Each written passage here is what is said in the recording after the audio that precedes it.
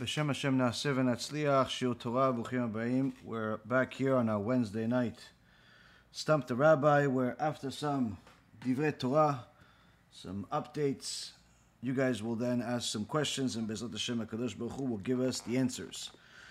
Tonight's shiur is going to be for the Refuah Shlema, for Rabbi Ephraim ben Shulamit, Rabbanit Sarah bat Anat, Rabbanit Levana bat Sarah, Avi Mori David ben Nesriya, Imi Morati Doris bat Jorah, and all of Am Yisrael and all the righteous Noahites that continue to watch our lectures, learn with us, grow with us, and of course anyone that donates to the organization is very much appreciated.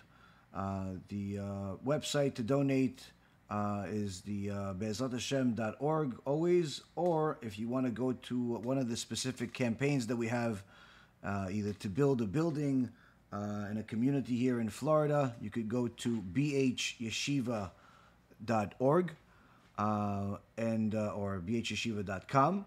And also, if you want to do one of the tikkunim for past mistakes and immorality, you can go to tikkunabrit.live, which Bezrat Hashem will discuss tonight.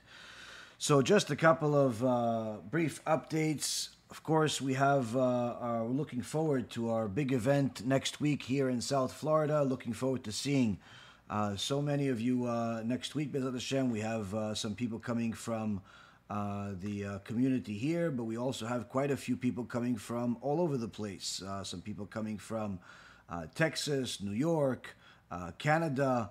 I believe there's even one person coming from Brazil. And Baruch Hashem, we have people coming from all over the place, different countries, different states, to be part of the exciting event next week. And as anyone that's been at the events in the past knows, the events themselves are exciting. The questions after the event are very interesting and exciting. And then certainly the blessing that everybody gets after it is usually the best part for some people. So anyone that comes is going to get Bezrat Hashem a blessing after the lecture, and Bezrat Hashem, we're looking forward to guiding and helping anybody that comes.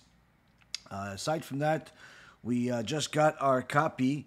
Baruch Hashem, today we got our copy of the new edition of the Igeret KODESH by our own very dear Rabbi Yaakov Bar Nachman, the 26th generation descendant of the Ramban. It really came out absolutely beautiful, and he added quite a few things to this edition that was not available in the past. Very useful and informative prayers, special prayers that are from the Ramban. In addition to that, also the famous debate between the Ramban and the leaders of the church, and that happened in Barcelona about 700 years ago. The translation of that debate is in here as well. And a few other things, pictures, beautiful pictures of the Ramban's community, and really something special. And also there's a lot of corrections on the translation itself. For anyone that's been watching our series of Jewish Intimacy, this is the book that it's based off of. And Baruch Hashem, as just simply a side note, anyone that buys this particular edition will also be happy to see our first askama, or one of the first askamot that we gave, as our dear Rabbi Bar Nachman, for whatever reason, asked us to give him an askama, and we were happy to do it, Baruch Hashem. So this was definitely a very big zchut to be a part of it, and Baruch Hashem, we're looking forward to continue to teach that series. We just restarted the series last night, and I already got quite a bit of feedback from people that have watched it, that it was simply extraordinary how much holiness is in our Torah and how relevant it is today more than ever before.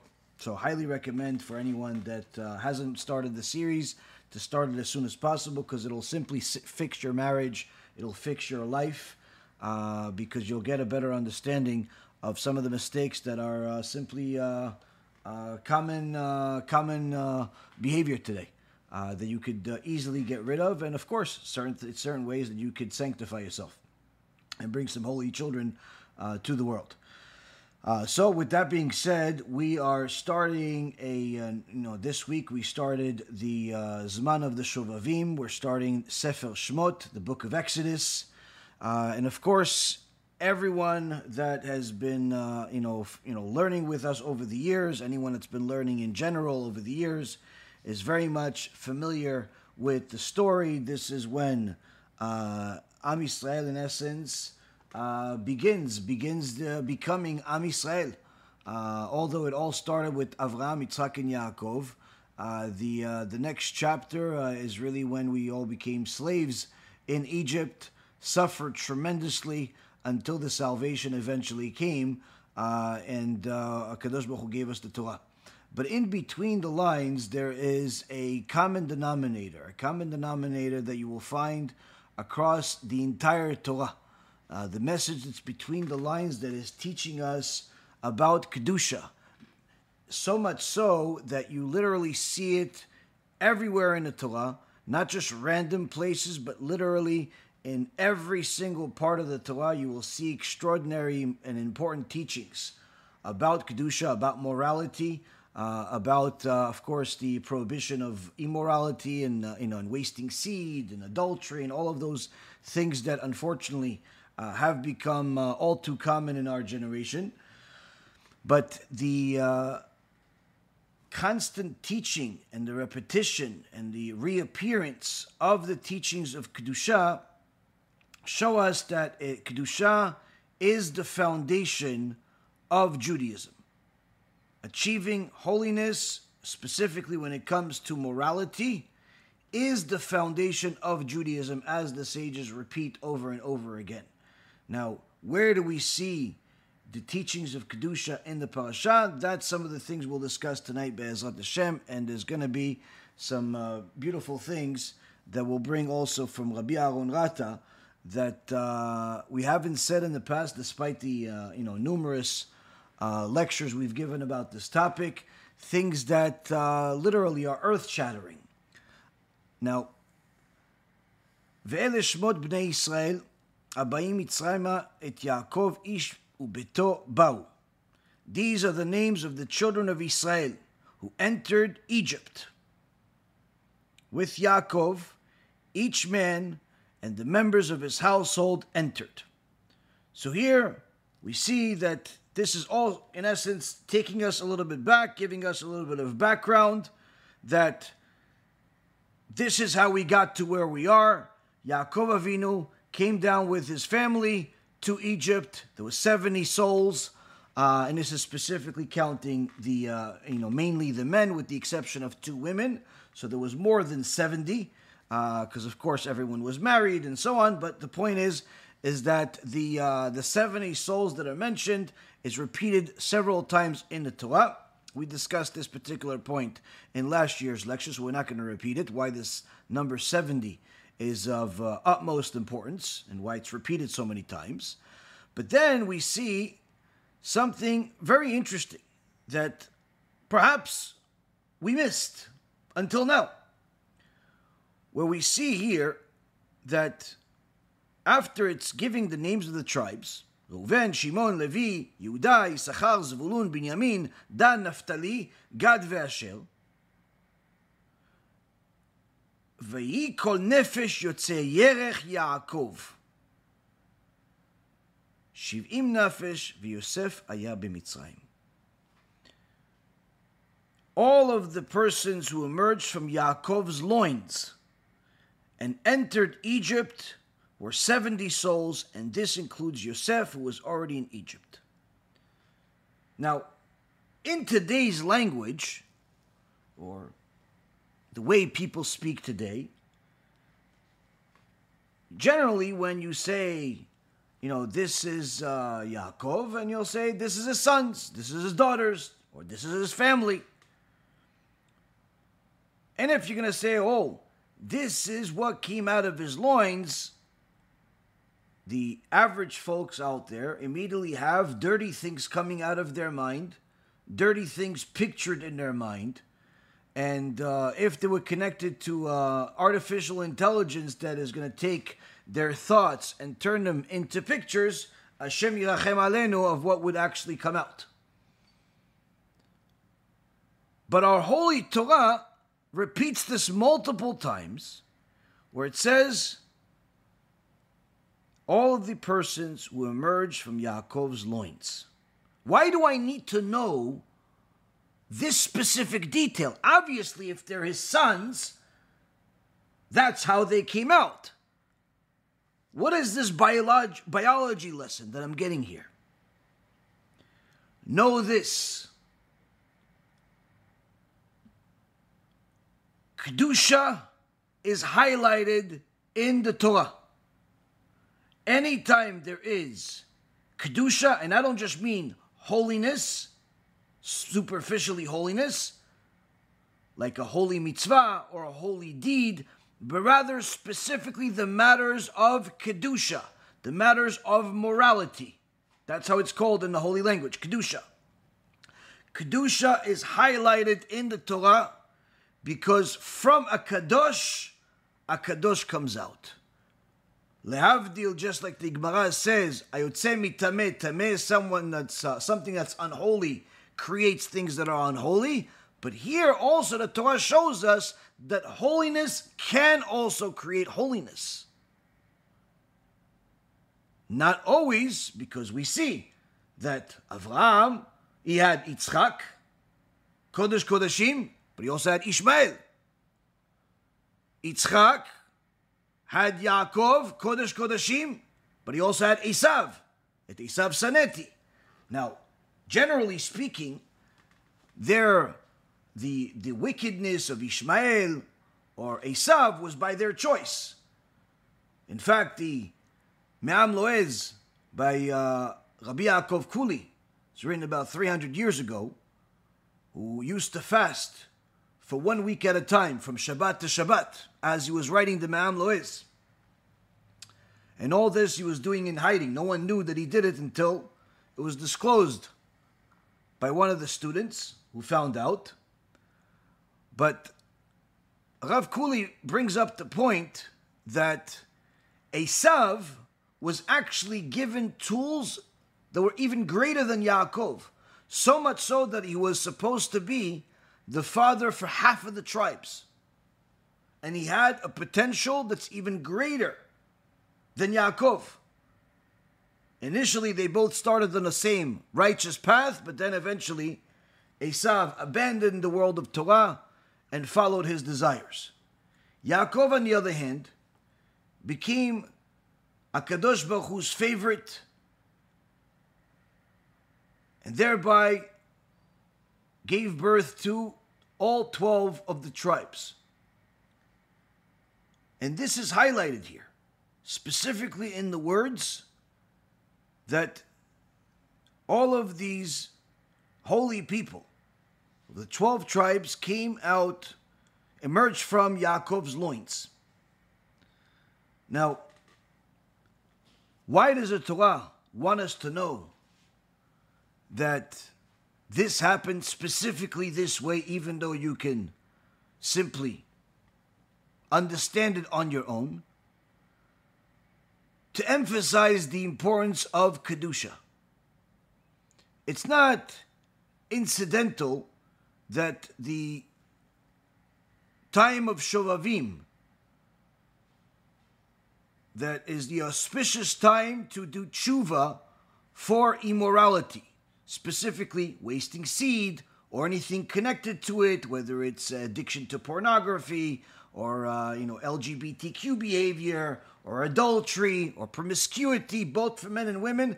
This is the auspicious time where HaKadosh Baruch Hu opens up the gates in order to help you do tshuva for it if you simply so try. So the book of Shemot that begins this time starts with this first lesson. The foundation of Am Yisrael comes from Yaakov. Why Yaakov? Because Yaakov was kadosh. Not because he prayed 3 times a day, not because he learned Torah, but rather because Yaakov protected his BRIT so much so that the first seed that ever came out of his body, as we learned in last week's Parashat Vayechi, was the seed that was used by KODESH Baruch Hu to bring Reuven into the world. The first seed that ever came out of his body was at the age of 87 years old. I have young men and sometimes women that tell me that they're struggling to protect their BRIT. It's been too long. It's been a week. I don't know if I can handle it. Our Rosh Kollel, Rav Sharvit, told us a shocking story recently where one of the Avrechim that learns at a different Kollel that he knows came to him for help. What was the help that he needed? Was it a sugya in Choshen Mishpat? Was it different complicated questions when it comes to purity and impurity? No. He was addicted to wasting seed. Even though he's married. Even though he's an Avrech. How often? Every 2 days. Hashem Yishmo. Rav Sharvit, who told us that the first shiur that he ever gave in his life many years ago when he was 16 years old was about Kedusha, was about the issues of morality, to a bunch of young guys that weren't exactly religious or kadosh. So he has some extensive experience here. He helped the guy, spoke to him, taught him, sat with him. And after recently meeting him, again, several months have passed already, this Avrech was happy to say that things have improved drastically. He's now at only once every 2 weeks. Now, even though this is still not a complete tshuva, it's a world of difference from where he was just a few months ago.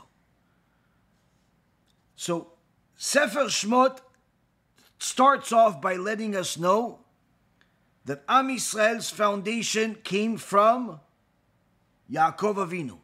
And the reason why KODESH Baruch Hu chose Yaakov Avinu is because Yaakov Avinu protected his BRIT from the moment that he brought to this world.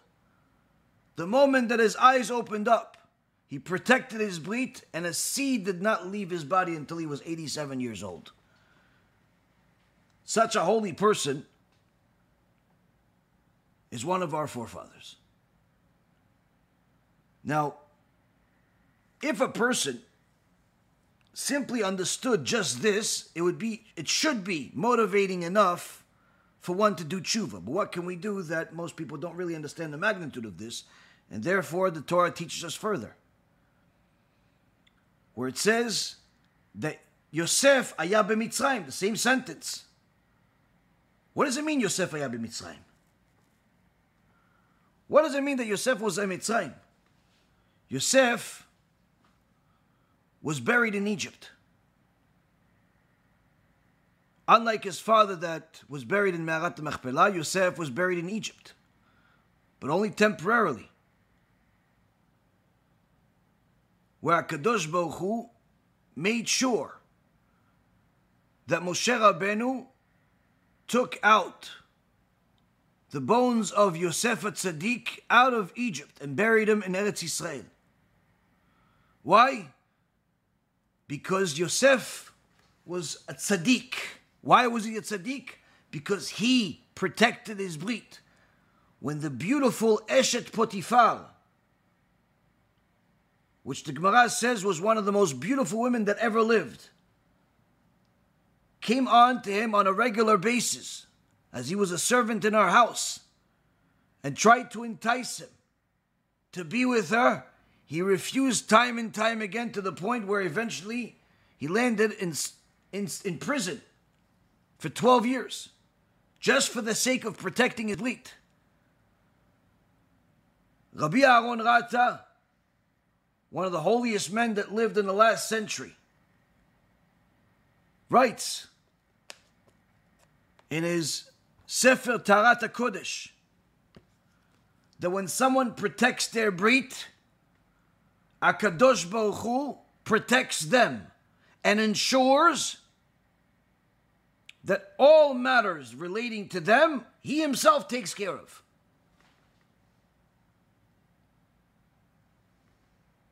Just like Yosef HaTzadik. And even beyond their life. So when it says that Yosef was in Egypt, that's because his bones were in Egypt temporarily. Then it says, Yosef died, and all of his brothers and the entire generation. Doesn't mention the names of his brothers. It specifically mentions Yosef. And thereby after it says, and the children of Israel increased, reproduced, multiplied, and became mighty, very, very much so. And the land became filled with them. Another lesson that Chazal teaches is that Am Yisrael had an extraordinary blessing when they were in Egypt, where every woman, aside from the women of Shevet Levi, the ones that were from the tribe of Levi, every one of the other tribes, every time they gave birth, it was 6 babies. 6 children at a time, hence the reason why the adjectives used to describe the expansion and reproduction of Am Yisrael is 6 different words. Increased, reproduced, multiplied, became mighty, very, very much so. Why did they get this blessing? Why do we have all of this blessing? And what does this have to do with Yosef dying? This is to teach us, Rabotai, that when a person protects their BRIT, just like Yosef HaTzadik did, when they make their BRIT KODESH, where they're only using it with their spouse, they're only using the seed for holy reasons and not for things like, unfortunately, animals use, even though they call themselves humans. When someone protects their BRIT and realizes that this BRIT, this is the covenant between me and HaKadosh Baruch Hu ensures that they give them a blessing of children. Several times people have come to me where they have problems bringing children to the world. Young, healthy. Sometimes they have money, sometimes they don't have money. They love their wife, everything is good, except married for 4, 5, 6, 7, 10 years, no babies. There's nothing more miserable than that. Both for the husband and the wife, especially when they don't even know the reason. And Baruch Hashem, not once and not twice, when I spoke to the people, I told them that it all has to do with their BRIT. If they protect their BRIT, if they do tikkun BRIT, they'll have blessings. Now, of course, this seems ridiculous because it doesn't agree with science, it doesn't agree with logic, it doesn't agree with society, it doesn't agree with a lot of things that have become normal ideology today. But it doesn't need to agree with it, because our Torah has always been our Torah. The fact that everyone else is wrong doesn't matter to us. If it says it in the Torah, that's the truth. Everything else is irrelevant. When a person believes it, he'll see it with his own eyes. She'll see it with her own eyes. I had a young guy, Hasid, good guy, telling me he's together with his wife, loves her, adores her, everything is good, but doctor said there's no way they could ever have kids. I told him, make sure that you protect your BRIT. No more pornography, no more looking right or left. No more of that garbage. Furthermore, for whatever you did, which I don't need to ask, in the past, do a tikkun. Rabbi, I'm not rich. You don't need to be rich. No, but if I calculate how many times I wasted seed in comparison to how many if it's $400, every time I have to do a tikkun, I don't know, I have to have $50 million. I said, no, you don't have to. You don't have $50 million, right? He says, right. I said, God knows you don't have $50 million, right? Well, yeah. Well, he's the one that didn't give it to you. Oh. But maybe you have a different amount. You don't have 4,000? No. You don't have 2,000? No. Do you have 400? Yeah, I have 400. Okay, so do 400. Do one tikkun a month. I can do that. Okay. Not a year passed. He tells me, Rabbi, my wife is only a couple of months away from having our first child. Ishtabach Shemolad. HaKadosh Baruch Hu didn't wait for him to do 1.5 million tikkunim before he gave him a blessing. He saw that he's serious, he gave him the blessing. Other times I saw people that newly married, 2 years. The wife is crying every day. Why? She wants a baby. She says, Rabbi, that's the only reason I got married. I want to have kids. I love my husband, but I want to have kids. I had a little chat with the husband. Told me, you know that the fact that you're on the computer at 2 o'clock in the morning? So yeah, you're not watching Shiuret Torah, are you? He goes, no, not always. It's okay. Cut it out. Why, it's that big of a deal, Rabbi?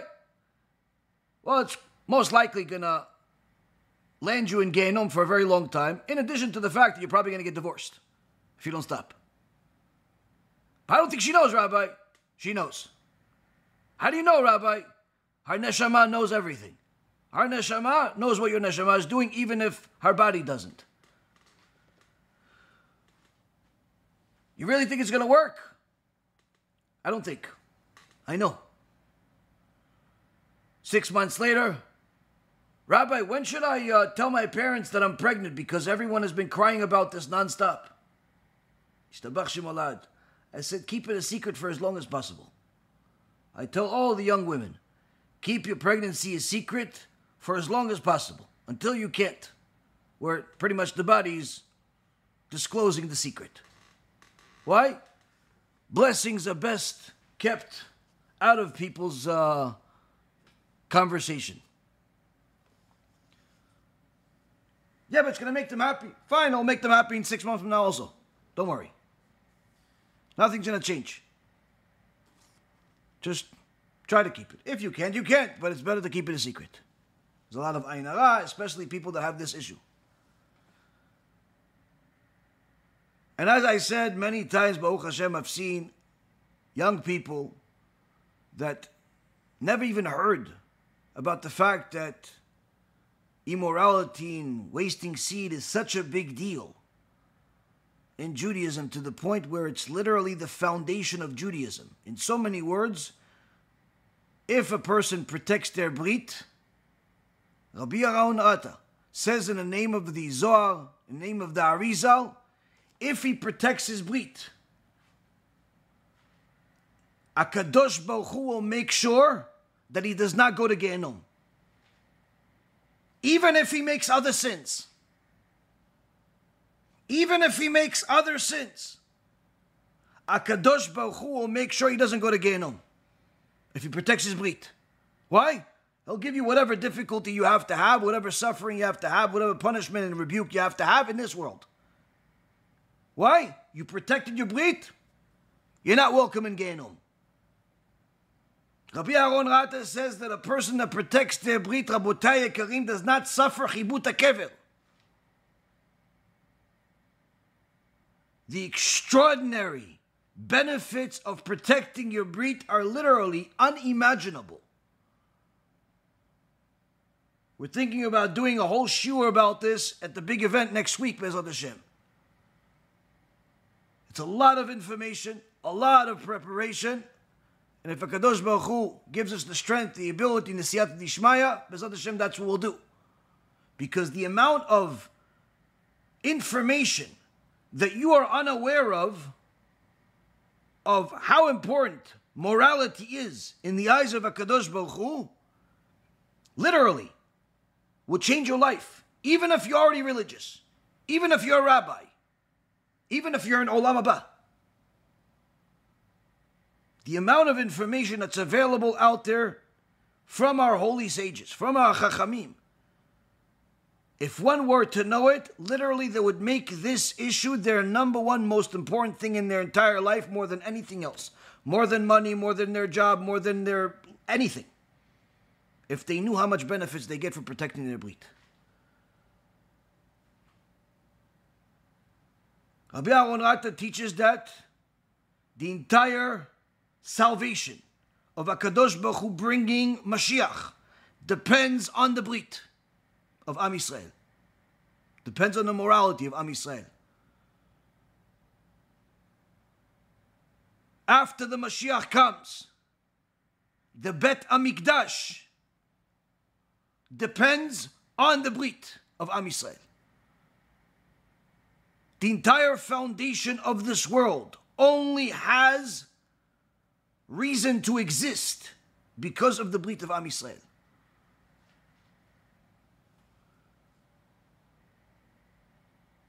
When a person protects their BRIT, they give themselves benefits that they cannot even imagine, even if we review it, because simply each one of them is bigger than the next, and you can't even imagine the first.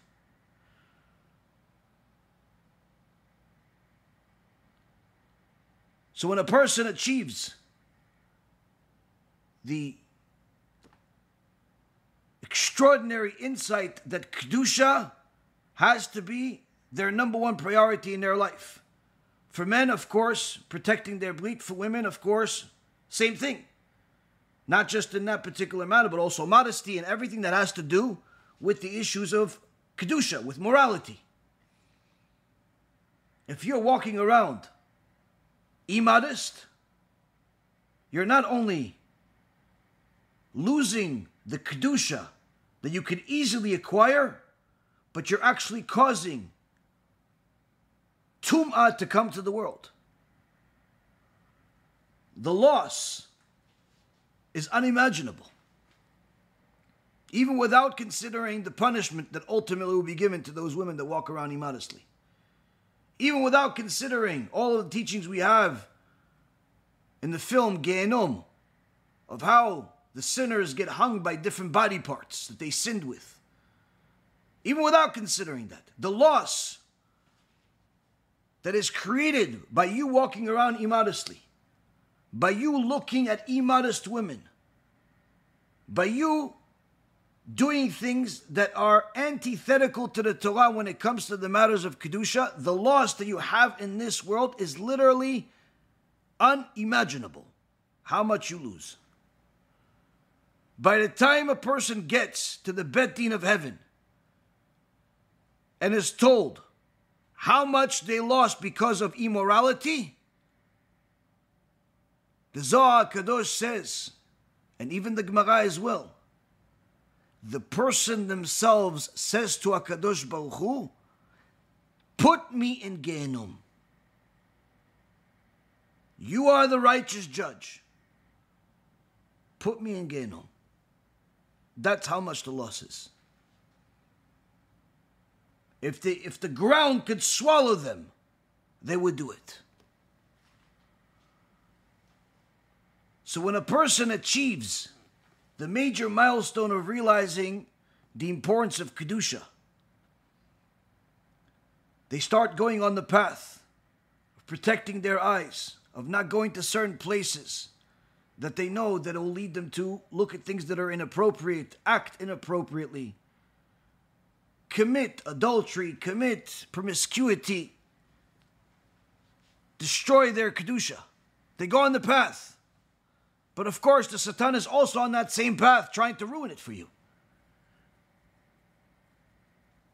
Each time you don't look, each time you don't act, you could ask for a specific blessing from HaKadosh Baruch Hu. And as you protect your BRIT more and more, for a longer period of time, you start gaining things. Protection, prosperity, perpetuity. HaKadosh Baruch Hu becomes your personal protector. those that want to destroy you, those that want to hurt you, those that want to take from you, now have to deal with HaKadosh Baruch Hu. They have no permission to go next to you. And you see this with your own eyes. Sometimes years after the fact, sometimes months, sometimes moments. But you see how certain things were, according to the nature of the world, that was supposed to happen. But it didn't happen. Why? You protect your BRIT. HaKadosh Baruch Hu says, I protect you. Prosperity.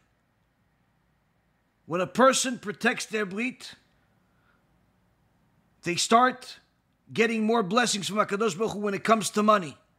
All of a sudden, the money that they're making doesn't just increase in quantity, but there's increase in blessing, meaning that whatever you're getting, you're keeping more of it. I know a bunch of guys that make a lot of money, but they simply have no blessing. I have a guy that I know makes no less than $150,000, $200,000 a month. But for him to make a $500 donation is literally like he has to move things from account to account. It might even be easier for him to donate a tooth or a limb or some other body part. Not because he doesn't want to. It's just because there's simply no blessing.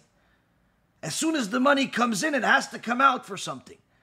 There's a bill, there's a fine, there's a problem, there's a this, constantly.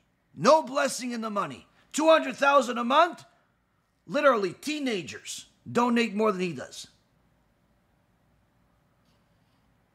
When a person protects their BRIT, automatically they start getting blessings when it comes to money.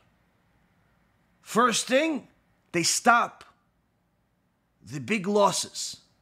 Because each time a person commits acts of immorality, and I don't recommend you test this, but if you want to test it, by all means, especially if you have money, you'll see immediate loss. I had a guy invest a few $1 million in the stock market. I told him this. He didn't believe it. And then he tells me, Rabbi, I just lost $25,000 this morning. I said, okay, well, you have money. He goes, yeah, but I did everything right. Except the thing you said about the BRIT. We didn't learn the lesson. The first time wasn't enough. He lost money, so he was upset. So he wasted seed again. The next day he lost another $25,000. And the next day he lost another $25,000. Literally, he lost over $500,000 inside of a month. And he still didn't get the point. No, it was just a bad market. Everyone else benefited except you. I promise you, this is not being made up. This is what Torah says. You waste seed, you act immoral, you'll lose. First thing you lose is money. Why? Because HaKadosh Baruch Hu takes money instead of your life. Because according to the letter of the law, a person that wastes seed, a person that acts immoral, a person that's promiscuous is supposed to get the death penalty. But since we do not have the Sanhedrin right now, and HaKadosh Baruch Hu is merciful, he doesn't kill you right away. He gives you time, but you still have to pay. What do you have to pay with? That promotion you were supposed to get, you're not getting it. That car you just bought, now it's in the shop because somebody hit it and you have to spend $15,000 to fix it. That new house you just got, the air conditioner is shot. You have to spend $10,000 to fix that. All types of problems. You start losing money left and right. Why? It's because of that. The Gemara in Masechet Brachot says that if a person sees that he's losing money, check your actions. Specifically this. Specifically this. If a person is protecting his BRIT, you'll see the opposite. you start seeing that you're getting blessings. All of a sudden, money shows up. All of a sudden, you have enough when mathematically you didn't. All of a sudden, things work out. Why? The BRIT is the foundation of the Torah. We have protection, we have prosperity, and then we have perpetuity. What's perpetuity? An endless blessing that's even beyond your life, as we see with Yosef HaTzadik. Yosef was in Egypt, buried inside the Nile River. They hid him. They didn't want the Jewish people to take out the source of their blessings. They wanted Yosef to stay. HaKadosh Baruch Hu made sure that Serach, the daughter of Asher, lived for hundreds of years before he took her to Gan Eden alive, so she could be the one that tells Moshe Rabbeinu where Yosef is buried, because no one else from that time was still alive that knew.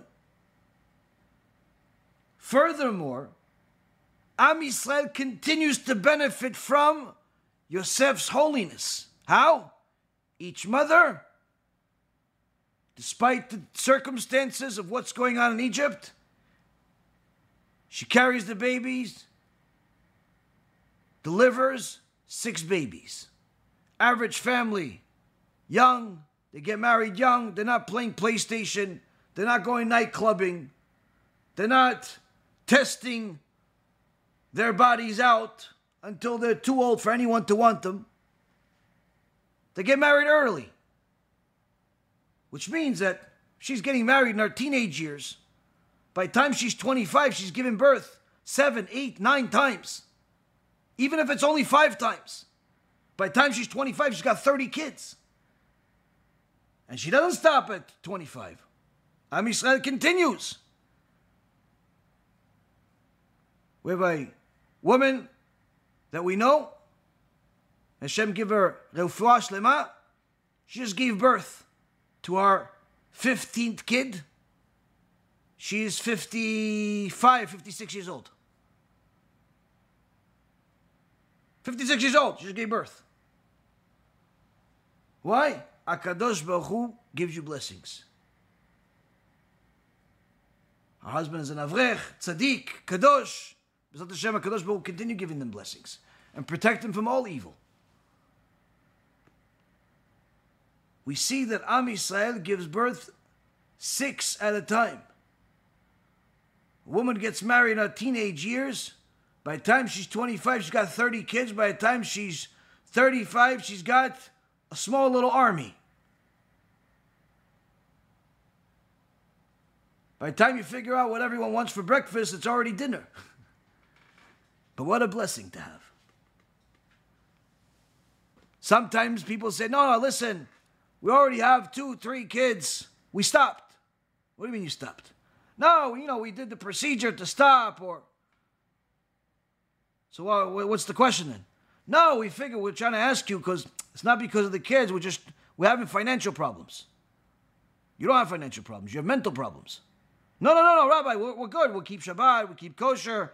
We give tzedakah whenever we have. Right now we don't have, and we haven't had for at least 2-3 years. Let me ask you something. Entertain me for a little bit. Did the financial problems start somewhere around the time when you decided to stop having kids? Whoa, Rabbi, what? How'd you know? Were you a prophet? No, I'm not a prophet. Even though Rabbi Aaron Rata says in the name of the Zohar that a person that protects their brit and teaches Am Yisrael about Tikkun Brit will go to heaven and be considered as one of the prophets. Why? Because this is the foundation of Judaism. But I'm not a prophet. But I can tell you that this is what our Torah says. It's not a coincidence that your financial problem started when you decided to stop having kids. Because our sages teach us in countless places, each child brings a blessing. Each child, HaKadosh Baruch Hu gives you money with them. You stopped, you closed the store. There's no more income coming in. Are you sure? Do you believe in the Torah? Yeah, okay, so I'm sure. And what ends up happening, Rabotai Karim, when people are clever enough to listen, they see things change. All of a sudden, the contracts go through. All of a sudden, life works itself out, and all of a sudden they have what they were longing for. They figured, listen, I already have a couple of kids. I have a boy, I have a girl. But we're having financial problems right now. Things are a little tough. The tuition for school is high. So let us make a little more money, and then we'll have kids. It doesn't work that way. Bringing children to the world is one of the ways that you show HaKadosh Baruch Hu you believe that He's the one that will sustain you. You stopped having kids because you're waiting for money to come in. You're doing the opposite. The kids come, the money comes. Yeah, but what if I try and it doesn't work? It's not your problem. Your responsibility is to try. Whether HaKadosh Baruch Hu wants to bless you with it or not is irrelevant. You have to try. Now, of course, there's breaks in between pregnancies for health reasons. Both mental and physical health of the woman usually could be anywhere from as little as 6 months to as much as 2 years. But the point being is that when a person doesn't care about holiness, they don't realize how much they're losing. And therefore, when a person achieves the milestone of knowing that Kedusha is the foundation, I'm not even saying the milestone of achieving Kedusha, because that's already a purpose of life. When they simply understand that they must prioritize Kedusha in their life, that morality is of utmost importance. There's nothing more important than that. They can get the protection, the prosperity, the perpetuity. And as Rabbi Aronata says, they are now partners in the building of the Bet HaMikdash. They are now partners in bringing Mashiach. And as an added benefit, HaKadosh Baruch Hu promises you, when you protect your BRIT, He promises you that one day you will see Him. You will see Him with your eyes. You say, wait, but He doesn't have an image, doesn't have likeness as an image. Yeah, it's in this world. When you leave this world, it's a different story. HaKadosh Baruch Hu will allow you to see Him. How big is this? Even the angels cannot see HaKadosh Baruch Hu. But those that protect their BRIT will get to see HaKadosh Baruch Hu. Now, of course, the more a person realizes the importance of this, the more the Satan is going to try to do what it can to stop you. All of a sudden, they'll send you friends that want to invite you to all types of places that people make sins. All of a sudden, you get a job offer at a place that is full of sins. All of a sudden, all types of things pop up on the screen. All of a sudden, people care about why you're not coming out and hanging out with everyone. And they care about your personal choices.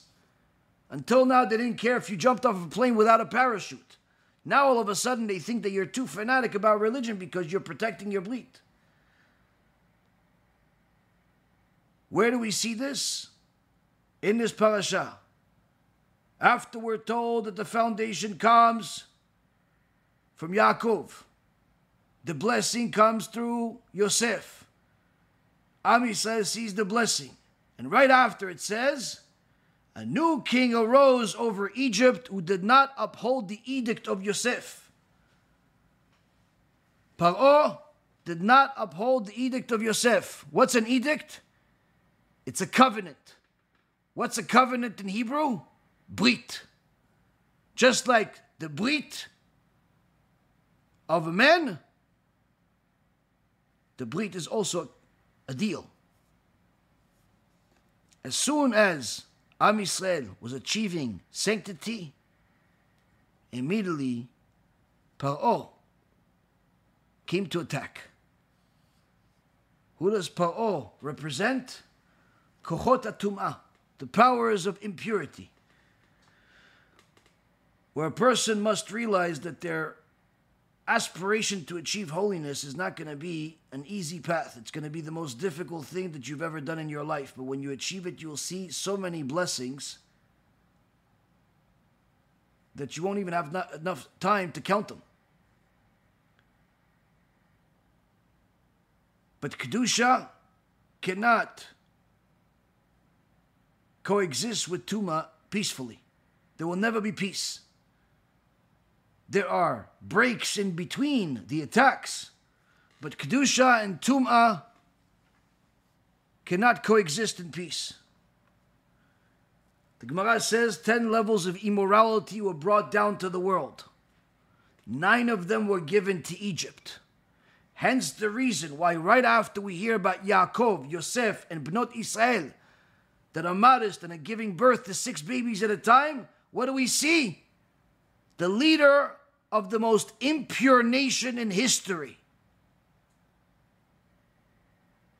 break the BRIT, attack the BRIT.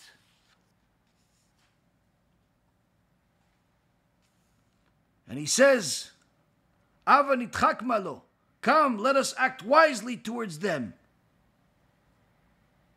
This is to teach us, Rabotai, that HaKadosh Baruch Hu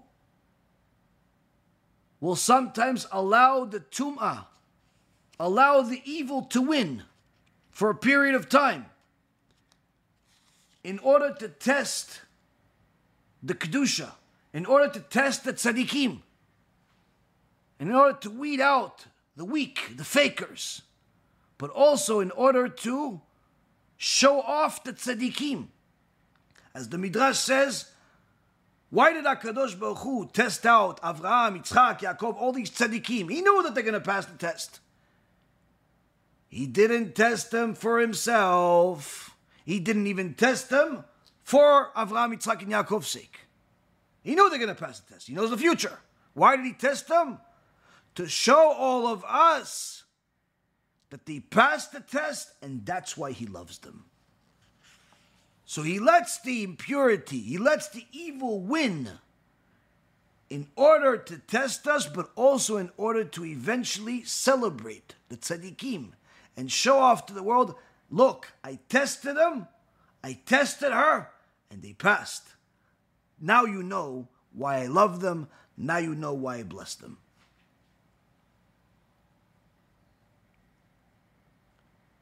Paro continues to fight. And he says, let's act wisely towards them, lest they become numerous. And it may be that if a war will occur to us, they too may join the enemy and go up from our land. Now, logically, this doesn't make sense. If you're scared that the Jewish people are your enemy, then why wouldn't you want them to leave? You're saying they may be your enemy, they may join your other enemy, and then leave. If they're your enemy, the first thing you want them to do is to leave. Now, of course, from a worldly perspective, we know that it's because all Paro wanted is simply more money. He wanted more material. He didn't want the Jewish people to leave. He wanted their own profits to leave and go to him. He wanted the Jewish production, the Jewish blessing, but all of it to go to him. This is not a unique thing. The same thing happened in all of the enemies of Am Yisrael throughout the generations. They want to kick out the Jews, but they want to keep all their stuff. Or they simply they don't care if the Jews stay, but they don't want them to continue making so much money. But they wanted them to continue producing money for everybody else. But on a deeper perspective, when it comes to the matter of Kedusha, since we now know that On the side of Kedusha, Yaakov and Yosef are representing it. Bnot Israel, the daughter of Israel, are showing us some of these blessings because of their own modesty, as Am Israel preserve their blessing by, keeping their names, keeping their modesty as far as their clothing, and also their language. They still continue speaking the holy language. But on the side of immorality, of tum'ah, of impurity, we have Paro, that has in his hands 9 levels of impurity out of 10 that are given to the entire world. As the Rambam says, a woman is not allowed to be with a woman because we learned that HaKadosh Baruch Hu finds that disgusting, as that's one of the reasons that he punished Egypt. Because that's what they used to do. That's what they used to do.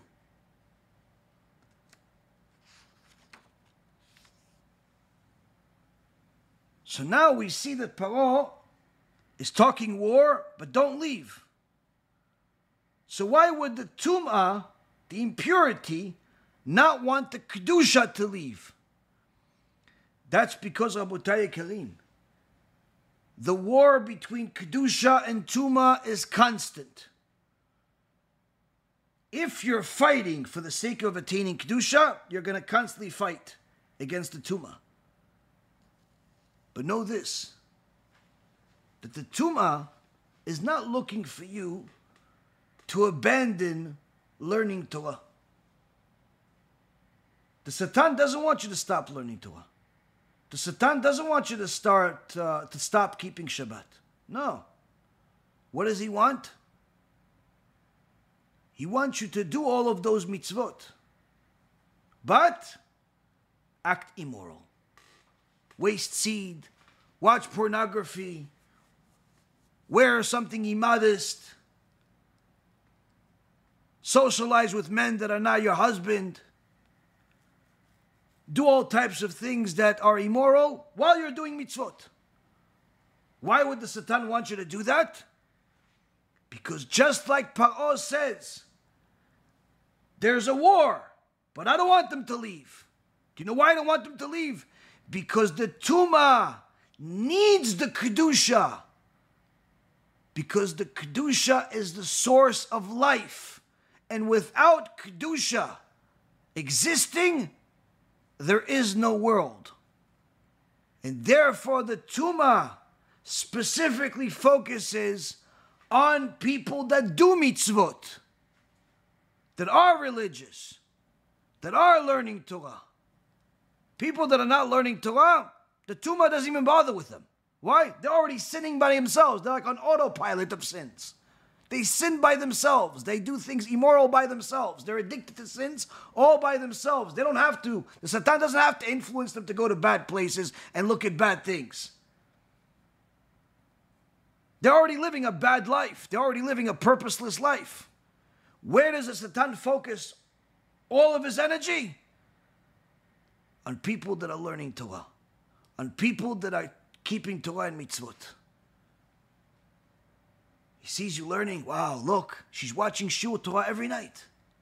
Look at that. Great, great. Let him keep watching. Look at him. He studied 2 hours today. Psh, good job. Keep going, keep going. This is not the HaKadosh Baruch Hu saying at that point. This is the Satan saying.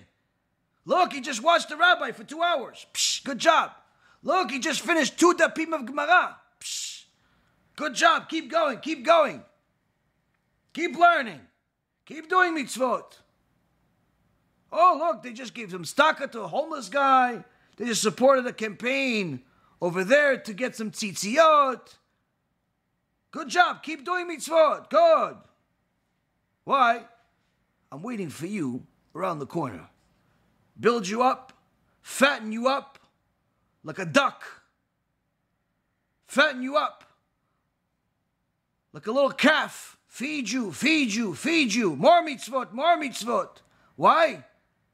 Because around that corner, I'm waiting for you with a film of immorality. Around that corner, I'm waiting for you with an opportunity to sin, with immorality. Take that date that was supposed to be shidduch too far. Take that conversation with the client too far. Take that opportunity too far. And when you fall, Satan says, now I got you. All of that Kedusha that you've gained, Hashem Yishmor v'yatzid me Hashem. Protect us and save us from this. All of the mitzvot that you just did, all of the tzedakah that you just did, all of the learning Torah that you just did, all of the Kedusha that you've gathered by protecting, by doing good, but you fell. Now, it just gave the Satan, the Sitra Achra, even more power. Hence the reason why the sages teach that wasting seed is like Avodah Zarah. It's not Avodah Zarah, but it's like Avodah Zarah. Why? It's like you gave a korban to the Satan. You walked around modest the whole year. 2 years you're covering your hair. 2 years you're covering your body. Everything is good. But then one of your friends says, we're having a wedding. Why don't you come? Okay, I'm coming. But you're not I want you to be one of the bridesmaids. Okay, fine, I'll be a bridesmaid. Yeah, but I don't want you to wear that shmata on your head. What do you mean I have to cover my hair? I'm married. Yeah, but, we can get you something else. What are you going to get me? We can get you a wig that's longer than the exile. One that makes you look more single than the bride. Worse yet, she got a new job. She's making a little bit of money, helping the family out. All of a sudden, the boss says, listen, we're having a meeting today after work. I want you to come. Talk about promotions, bonuses. Yeah, but, I have my husband. He's waiting for me. It's listen, it's promotions. First come, first serve. Yeah, no, I'll come. Okay, she tells her husband, honey, I'm going to be a little late. I have to go to a promotion meeting. And, okay. Where is it, at the office? I don't know, it's somewhere around, and it's nowhere near the office. It's at some bar.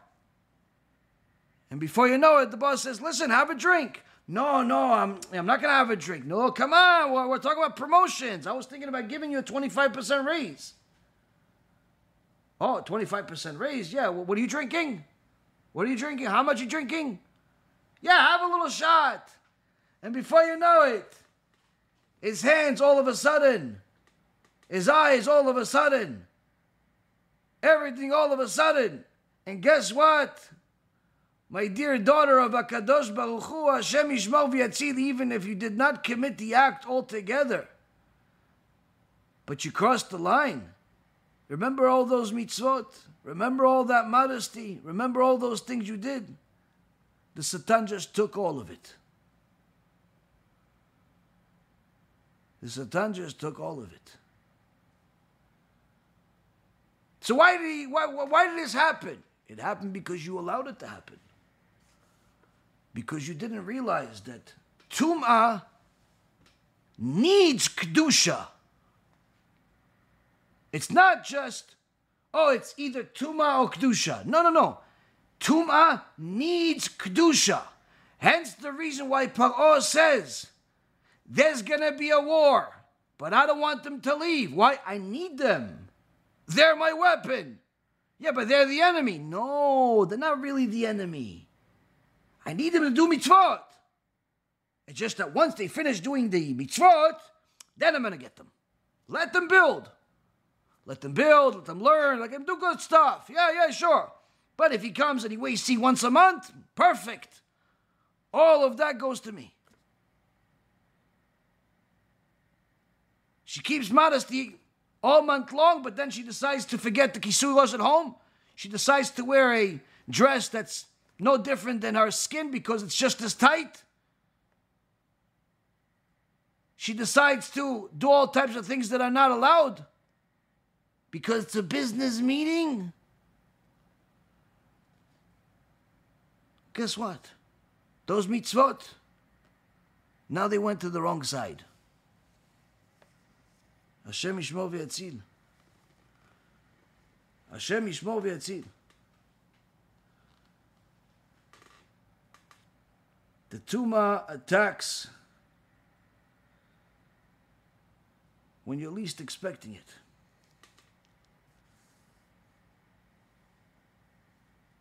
And what's going to get you back now that you made some mistake? You fell. You studied all month. You studied for 2 years. You haven't done a wrong thing in a long time. But now you just heard this and you are losing steam. Oh man, I lost everything. Yes, but there is hope. What's hope? Next it says that Am Yisrael suffered tremendously. But as much as they would afflict them, so they would increase, so they would become powerful. Meaning, even though the Tumah, even though Paro tried to destroy Am Yisrael, HaKadosh Baruch Hu did not let it happen. Hurt, they got hurt. Suffer, they suffered. But Am Yisrael Chai. Meaning, they held on to something to keep them in. Am Yisrael held on to very little. They didn't have the Torah like we have today. Didn't have translation, transliteration. Didn't have easily accessible shiurei Torah. Rabbis that work at 3 o'clock in the morning just to answer your question. They didn't have that. But whatever they had, they held on to it. Names, they kept their Jewish names. They didn't start calling themselves all types of Egyptian names. They didn't call their son Mikey. They called him Michael. They didn't call their son Richard. They called him Yaakov. They called him Shimon. They called him the Jewish names. What's the big deal of a Jewish name? It's a reminder for yourself that you're Jewish every time someone says your name. And it's psychologically proven that the prettiest sound to a person is to hearing somebody saying their name. You have a Jewish name, you're constantly reminded you're Jewish. A lot of people have 2 names or more. They have a business name, they have a Jewish name. Jewish name they use in synagogue when they want to get a blessing. Everywhere else they use a different name. You could do it. I just don't recommend it. Why? Even though it's permitted to use this business name for different reasons. But you need to hear your name. It's not that other people need to hear your name. You need to hear your name. Why? It's a constant reminder of who you are. Am Yisrael kept their names. Am Yisrael kept their language. Yeah, but they're in Egypt already for 200 years. They kept their language. Why did the Egyptian become their first language? Why? Because we're Jews. It's important for a Jew to know Hebrew. It's not more important than learning Torah. But if you know Hebrew, that's a very big benefit. You can learn more things that haven't been translated. But what's the point here? It's not that Hebrew makes you Jewish. There's a bunch of Arabs that speak Hebrew. But rather, it's another reminder of where you come from. It's another reminder of where you come from. Lastly, they kept their clothing. They didn't start dressing like gangster rappers with their pants down to their ankles and the hat sideways as if they can't see straight. They didn't start wearing all types of clothes they saw in some filthy magazine of how these runway models wear. They didn't have any French designer decide their ultimate olam haba for them. What do they wear? Modest clothes. Modest clothes. What about big mitzvot, chesed, tzedakah, learning Torah, all that stuff. They didn't have that. But they had those three things. That kept them in. That kept Am Yisrael Chai. That kept Am Yisrael Chai, Rabotai.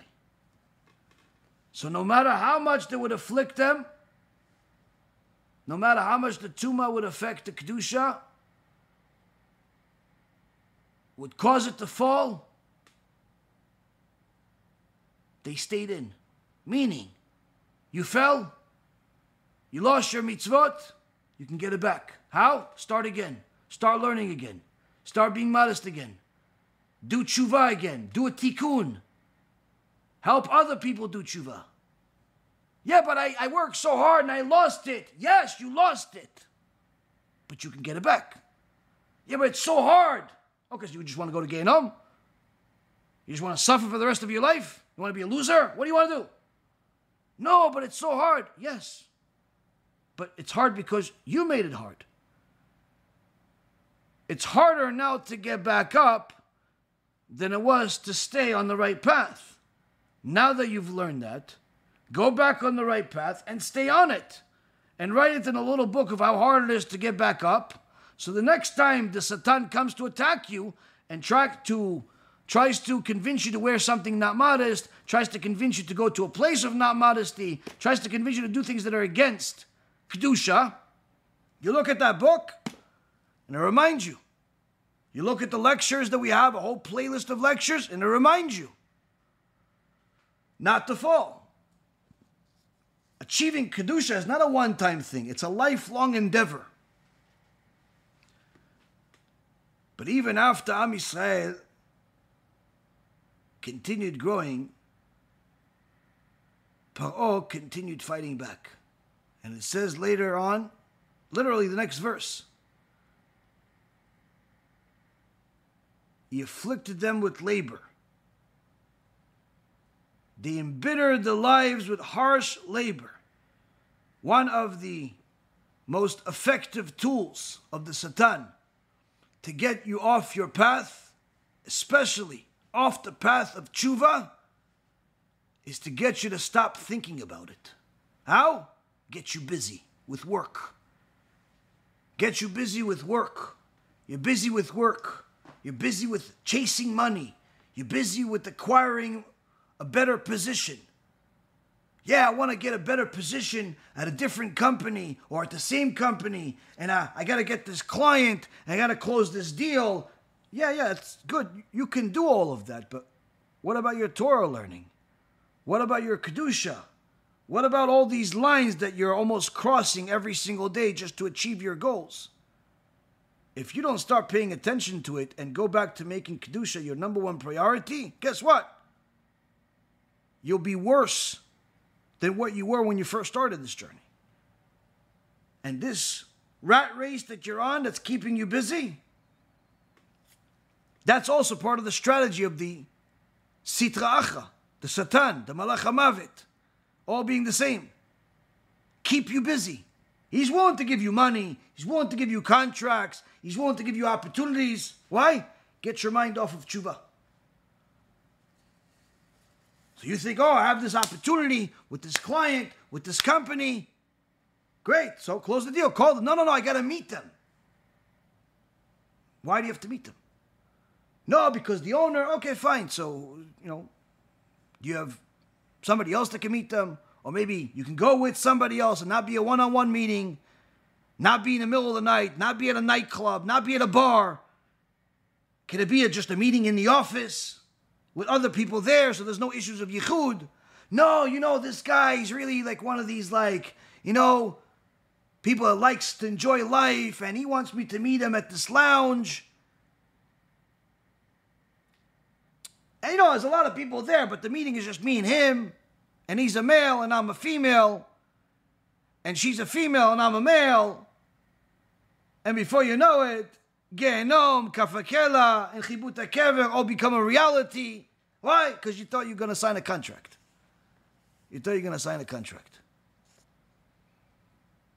How did he get you?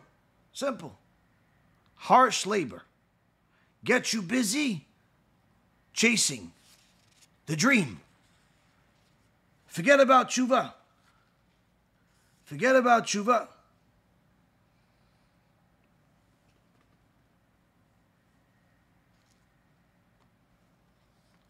Rabotai Karim, we can go on forever.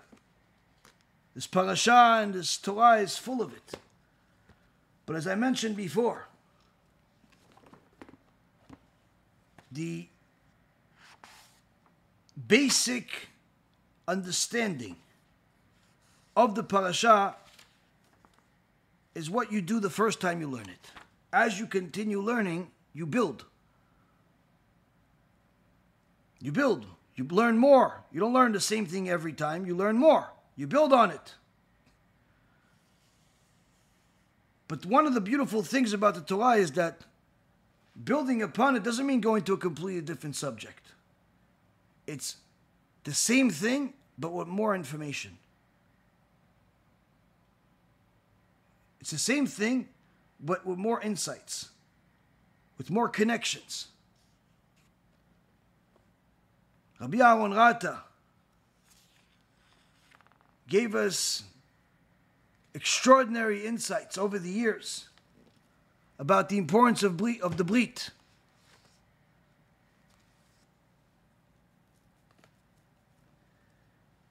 And he says in the Tarat KODESH that there are 80 ma'alot, 80 specific types of rewards that are beyond comprehension, which he goes into detail of what each one of them is. 80 ma'alot that a person gets for protecting their BRIT.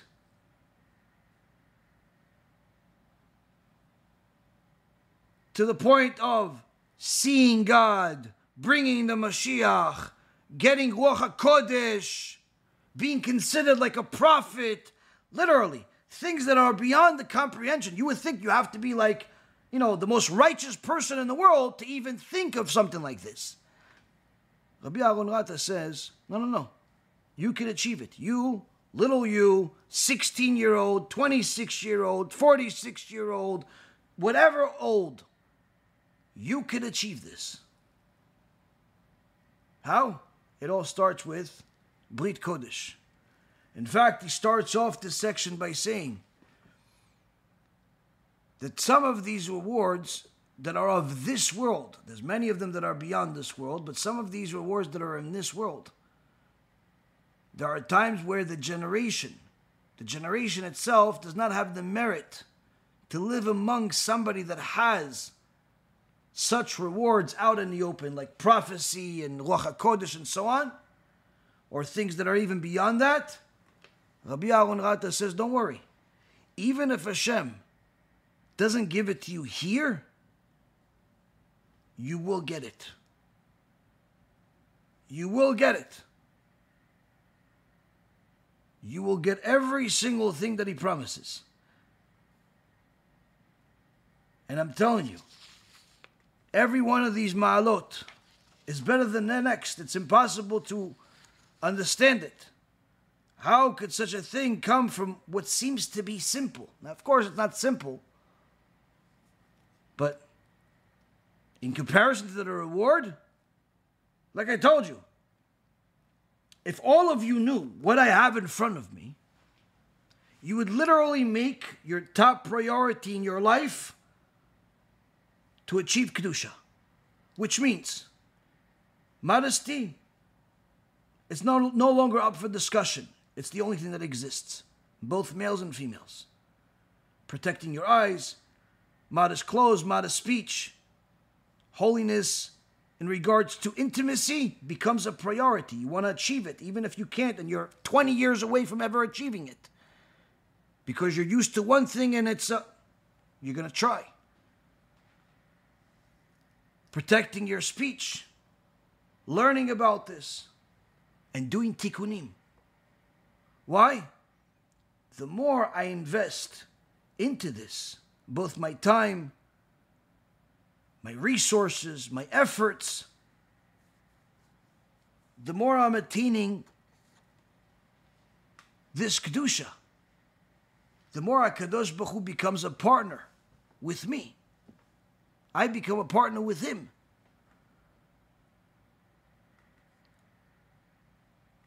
you become one of HaKadosh Baruch Hu's promoters, one of his prophets that spreads out this information, whether it's giving out USBs or cards or sending out the links to the shiurim for those that know how to speak and have learned enough, teach. Literally, this becomes the number one thing. For those that have money, literally they would sell buildings just to do this. They would sell buildings. They would sell the building just to do this. If they simply knew what I have in front of me. If they knew what Rabbi Aaron Rata told us literally 50 years ago. Less. The amount of blessings that a person gets from achieving Kedusha, promoting it, as he himself says, unlike the people of our generation that are embarrassed to talk about it or teach it. So of course he had the same issues we have now, even 60 years ago. He says the opposite. One must promote this. One must teach this. זוכה לשלושה מעלות גדולות. אחד שזוכה לעתיד לראות את הקדוש ברוך הוא. ממש. בלי שום מסך ומבדיל. He merits, for the fourth ma'ala, he merits 3 specific benefits for the fourth one. We're not talking about all 80. That in the future, he will ultimately see HaKadosh Baruch Hu himself without anything separating him. No separation between them. He will see HaKadosh Baruch Hu. She will see HaKadosh Baruch Hu. Is there anyone that could possibly even imagine such a thing? This is just the 4th level. It gets better from this.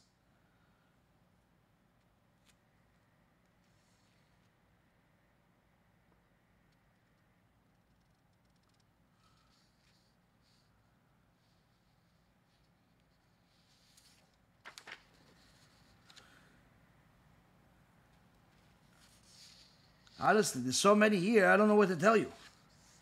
I don't know what to tell you.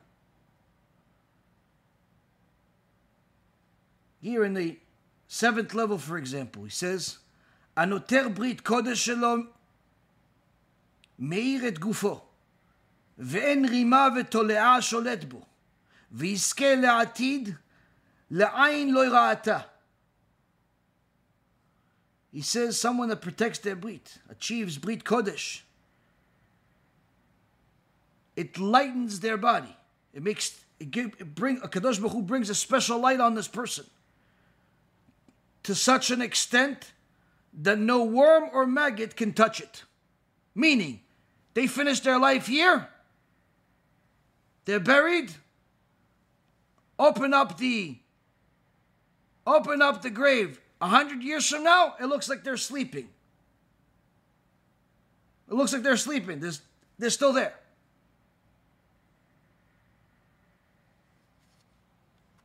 We're not talking about someone that learned for 500 years straight and didn't... No, we're talking about someone that keeps Brit Kodesh. Something that every single one of you that's watching can attain. With a lifelong of effort and consistency, you can attain this. You can do this. מי שעומד בניסיון נקרא גיבור. שכן מצינו בבועז שהוא אחד משלושה צדיקי העולם שהמה בועז בן ליש and Yosef. He says whoever overcomes an obstacle is considered in Shamayim, they announce Gibor. What's Gibor? He is like Boaz, who didn't fall for the test with Ruth. Before he got married to her, he had an opportunity to do it, but he didn't. Even though she was sleeping by his feet, he never sinned. That's why from him comes Mashiach.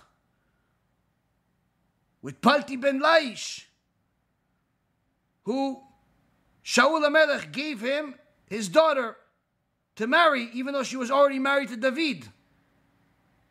But he didn't fall, because he knew she's the wife of David. And every night, he put a sword in the middle of the bed. He says, whoever crosses this, the sword will cut him. Sleeping next to a woman that he knows he's not allowed to, but he can't say no because the king will kill him. Until David HaMelech became again a king, he gave him his wife. And this was one of the most, not just a difficult test every single day. He loved her. He wanted to be with her. But he knew he's not allowed to. In Shemaim, he's called a Gibor. And then there's Yosef HaTzadik, Gibor. You overcome the test. The next time you have a test of the Satan coming to you, in Shemaim they're announcing, Gibor, Gibor. Like who? Like Boaz, like Palti ben Laish, like Yosef, Gibor.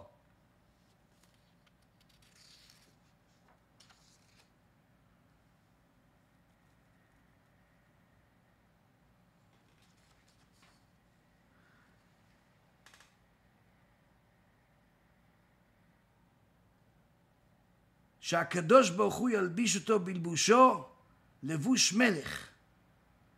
הקדוש ברוך הוא will ultimately put the clothing of a king, the garment of a king over you, just like Yosef HaTzadik became a king. Rabotai Kalim, this list goes on and on. Again, if you only knew what Chachmenu Zichronam Livracha, what our sages told us about Brit Kodesh, you would literally understand how there's a clear path to achieving sanctity beyond and blessings beyond your comprehension.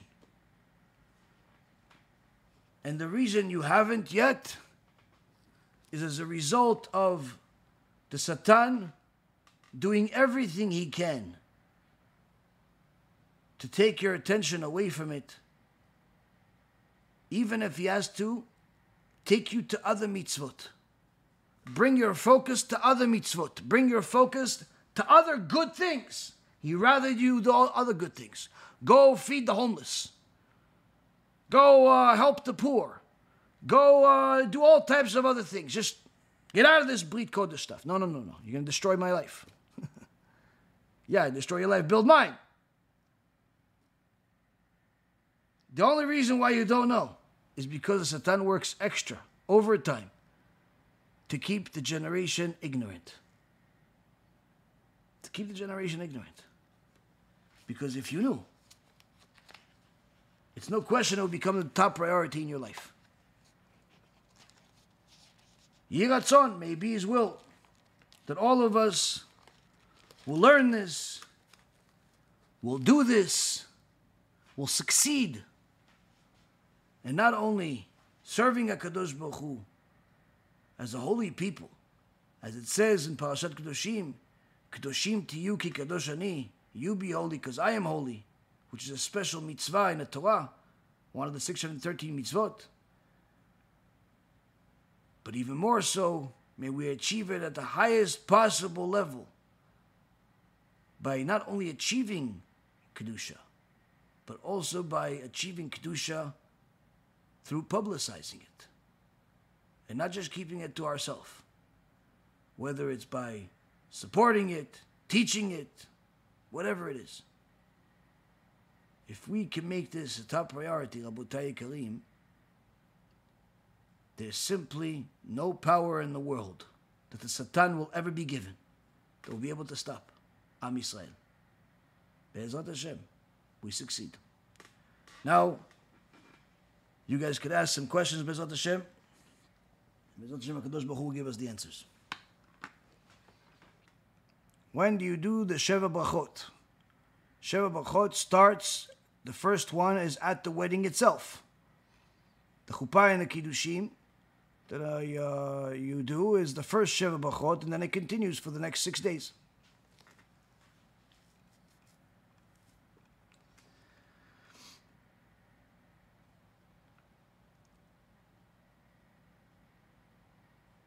What is the halakha regarding mezuzot at time of persecution and life risk? Is one allowed to hide them? I mean, if they live in a place where if somebody sees that they have a mezuzah, they'd kill them, then the first thing they should do is move. But until they move, if it's legitimately a life risk, then sure, you could hide them. But generally speaking, a mezuzah brings protection to the house, not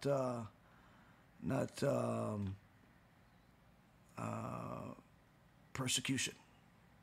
So, Am Yisrael in Egypt, we publicized that we were Jews by putting mezuzot rather than took them off. But again, right now, I don't believe there's any place in the world that Jews live in, that there's a Jewish community where it's a life risk to put a mezuzah. And even if, let's say, there's more anti-Semitism and so on, wherever you are, you still have time to move out of there. And if you don't move out of there, then it's your fault, not the mezuzah's fault.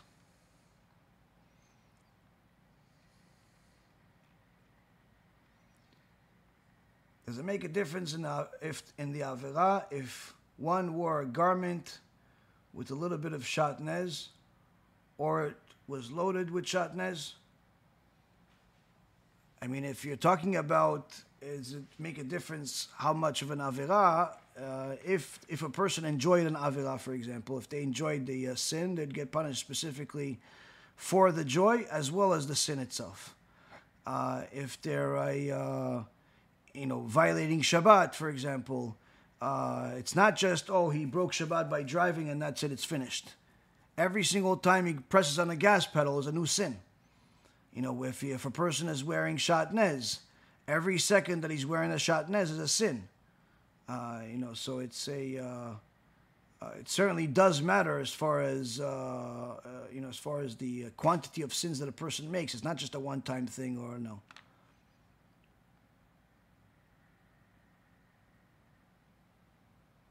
Rabbi, do you believe that Neturei Karta mean well or no? No, I've spoken about Neturei Karta in the past. They're Reshaim, Arurim, and they'll have a special punishment from HaKadosh Baruch Hu at some point.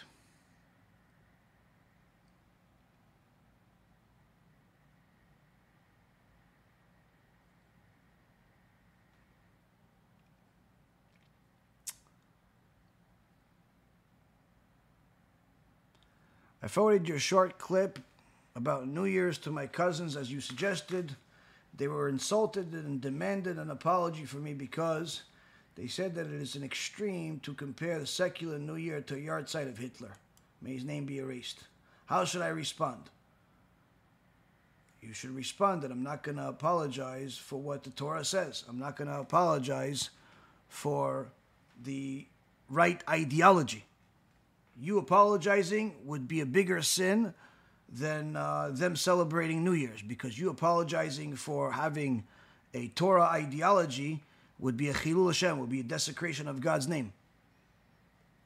So, apologizing is absolutely the worst thing you could do. You should never apologize for being a religious Jew.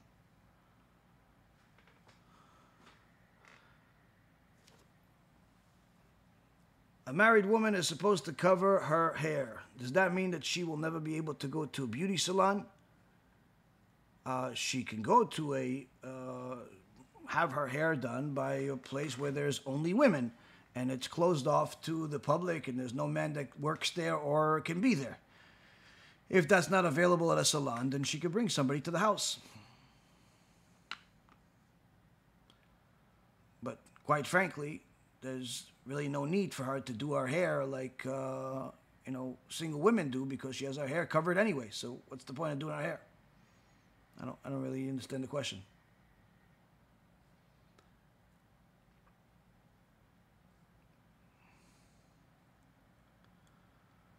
How can one merit a miracle? There's a specific time like Chanukah where people can actually pray for a miracle, which we discussed about a month ago or so. Other than that, a person has to be a moser nefesh, meaning self-sacrifice for the sake of the Torah, self-sacrifice for the sake of Hashem. If a person self-sacrifices, the more they self-sacrifice and they do beyond their nature, the more Kadosh Baruch Hu, in essence, will do beyond nature.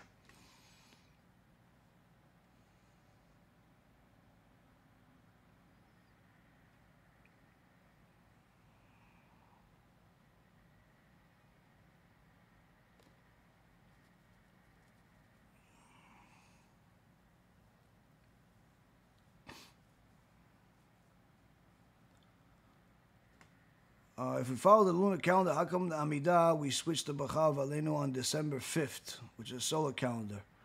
Actually, according to the calendar, the way it works here in the exile, it's not always December 5th. It's December 4th or 5th. It changes, but it just mathematically always works on that day. It's not because of the date December 5th. It just happens to be that that's the exact number of days separating from when the count starts.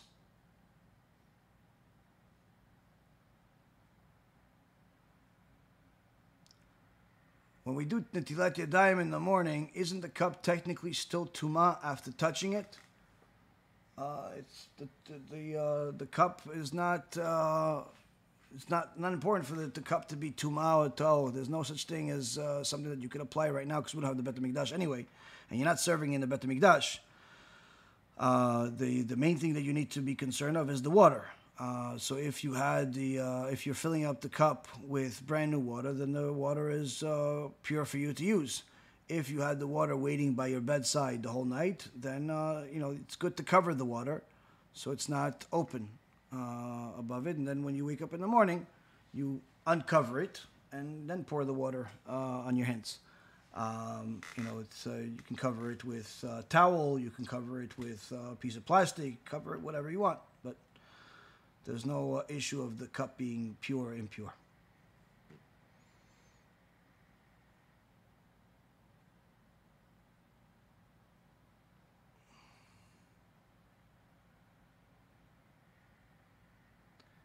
Isn't it against the 13 principles of faith to say that parts of the Torah are metaphor? Isn't the whole Torah true?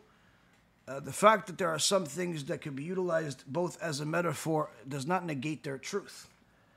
Does not negate their truth. It just depends on where the sages told us where something is this and where something is that. Unfortunately today, it's people just decide for themselves without any consideration of what the sages said. So we have a tradition, we have a Masoret, we have a teachings that is in the Midrash and the Gemara and the Zohar and the Shulchan Aruch and all the different Chachamim throughout all of the generations that have discussed every single aspect of the Torah. And there are endless amount of lessons to be learned from every single word, from every single letter. And some of them are allegorical, sometimes are metaphorical, sometimes they're literal, sometimes they're for ethical reasons, sometimes it's halachic issues. There's endless lessons. But to just simply say that let's say a certain story in the Torah, like for example that Adam and Chava, I heard one heretic say that the whole story of Adam and Chava, Adam and Eve, is not really a story that happened, but it's a metaphor. That's heresy. Saying something like that, that's heresy, because our sages have taught us in countless places that it's the story of Adam and Chava is a story of creation. It's not a metaphor. So if somebody decides to be a superhero for the villains and say that something that's against our tradition and say that this is metaphorical, then of course that's against the 13 principles of faith. But if, let's say, for example, they go into the commentary of the Song of Songs of Shlomo HaMelech, then it's well known that the whole Song of Songs is metaphorical. It's teaching the love between HaKadosh Baruch Hu and Am Yisrael. It's not talking about a man and a wife. Because over there it talks about, different body parts of a woman and the love between a man and a wife, but it's not really talking about a man and a wife. It's talking the love between Am Yisrael and HaKadosh Baruch Hu. So that is clearly metaphorical. But again, there are teachings about every single word in the Torah to tell us what is and what isn't something. And if somebody follows the words of the sages, they'll protect their neshama from going to a bad place. Is a man supposed to fast during Shuvavim? Is it just twice a week or every day of Shuvavim? No, a man doesn't have to fast during Shuvavim. If a person learns Torah and has sanctified himself to the point where they can continue learning Torah and also fast, then yes, they can do it if their rabbi says it's okay. But if the person is not learning Torah all day and he's going to fast, it serves no purpose. If he's just going to work and fasting, that's not going to serve any purpose. Generally speaking, the biggest thing to do during the time of Shuvavim is to learn Torah specifically about the subject, to do tshuva, meaning to do all the steps of tshuva, and to also do tikkunim when possible. If somebody has the ability to do tikkunim, it's better to do it with money than to do it with fasting, because usually most people don't function the same way when they fast. So they're they're not going to be able to learn the same amount of Torah. If they're working, then there's no point of them fasting at all. The point of fasting is usually for somebody that's not working. It's learning Torah all day. And usually when somebody fasts, they're not able to learn the same quantity of Torah. And 1 minute of Torah is worth more than an entire day of fasting. So the fasting is not of utmost importance for somebody that's a balabait, that's somebody that's a worker. If a person has sanctified themselves, they're an avrech, they learn Torah all day, and they know themselves, and they know that they can fast and study just as much or even more, then yes, this is very good to do. To lower the physicality and distance yourself from materialism and elevate your spirituality is a very good thing to do. But for the vast majority of people, this is not relevant. The vast majority of people are working all day, and they're not studying Torah all day. So it's not relevant to them. What they can do is, again, they can do tikkunim. They can learn more Torah than they usually do. Or they could also do Tanit Dibur, which is fasting of speech. So let's say learn Torah for, let's say, 2 hours or more without talking anything other than Torah for those 2 hours. That's very valuable.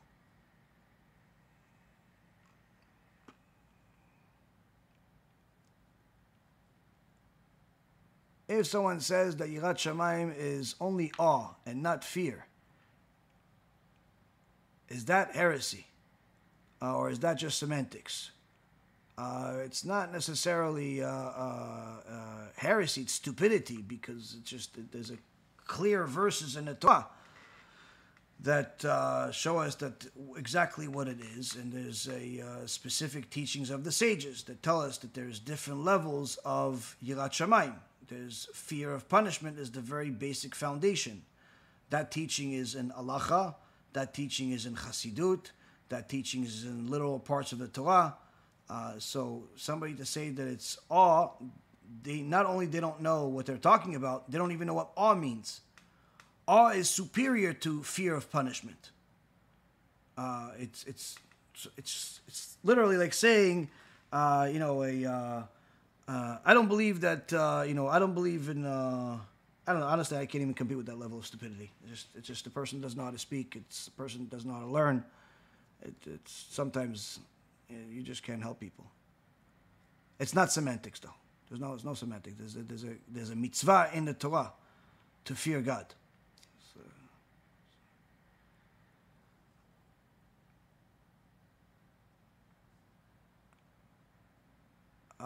The book of lectures on Pirkei Avot, is it ready? Oh, you mean my lectures that typed up the Pirkei Avot? No, it's not ready. It's gonna take a while. It's just I don't have time. I don't have that much time to write and to fix. And even though I have some people that want to help me, it's hard for me even to find time to review things. I have my own seder of learning. I have which Baruch Hashem I'm trying to learn, try to do a little more, and then there's a whole anyway. It's Hashem, one day. What advice do you have for a Noahide in their 20s looking for a wife? Usually it's hard finding another Noahide around my age. It's hard finding a Noahide in any age, but that doesn't mean that they don't exist. My suggestion is to, see who has a, if you're 20 years old, you're on social media, you're active in some type of, things in the community, and you're more likely to find either people that are not religious at all but believe in God, maybe have a background in Christianity but they're not religious at all, or people that are actually Christians but are open to the truth, than finding somebody walking around saying that they're a Noahide. So my suggestion would be to see if you could find somebody with a similar ideology and is not a sheep, that is just going to believe whatever people say to him or to her, and try to find somebody that is willing to learn and what the truth is, and B'ezras Hashem, you can make that into a spouse. If you're a man, a woman's spouse, and if you're a woman, then a woman's spouse, a man's spouse. Oh, you're a man. Sorry. So yeah, woman. My dear Rabbi, why no one talks about the things that the Holy Rabbi does? You have to ask them that. I don't have more answers than I've already given to you guys over the years. But as we see from Tarat KODESH by Rabbi Aaron Rata, this is not a problem unique to me. This is a problem that was also, in his generation. He actually writes in here in Tarat KODESH that if he would publicize what he writes in his book, but if he would publicize it in the synagogues, in the communities, in lectures, he said they would make fun of him. So, and this is literally, anyone that knows anything about Torah knows the Kedusha of Rabbi Aaron Rata. But in his generation, it's similar to now. You could be a tzaddik surrounded by reshaim. You could be tzaddik surrounded by mediocre people. You could be mediocre with a few tzaddikim next to you. There's a lot of different mix and matches all over the world. The key is to know what the truth is, to have a very strong and, Talmid Chacham as your rabbi, to guide you, to give you answers to questions and confirm whatever things that you're learning, the fact that you're learning the right way. You'll be fine. You don't need the whole world to agree with you. Remember, even Moshe Rabbeinu, that we're only introduced to him in this week's parasha, Moshe Rabbeinu is beginning a life, but he's going to live an entire life full of problems, full of haters, full of people that tell him he's wrong. We learn about him of how, he saves a Jew from being killed by an Egyptian. The very next day, that same Jew and his cousin, or his brother-in-law, which is Datan and Aviram, they go and tell Paro that Moshe Rabbeinu killed the Egyptian. Meaning, the Jew that he saved his life is the same Jew that ends up causing Moshe Rabbeinu to nearly be killed. And they continue torturing him for the next 40 years, this Datan and Aviram. So it's Moshe Rabbeinu had endless fights. Korach and all of his followers, which included Datan and Aviram, he had that. He had a lot of problems. So if Moshe Rabbeinu had people telling him he's wrong, telling him he's a womanizer, he's a thief, all the things that he wasn't, and cause him a lot of anguish, then of course anyone that's living in the world today that is fighting for the truth and has a bunch of people saying that he's crazy should be proud of it.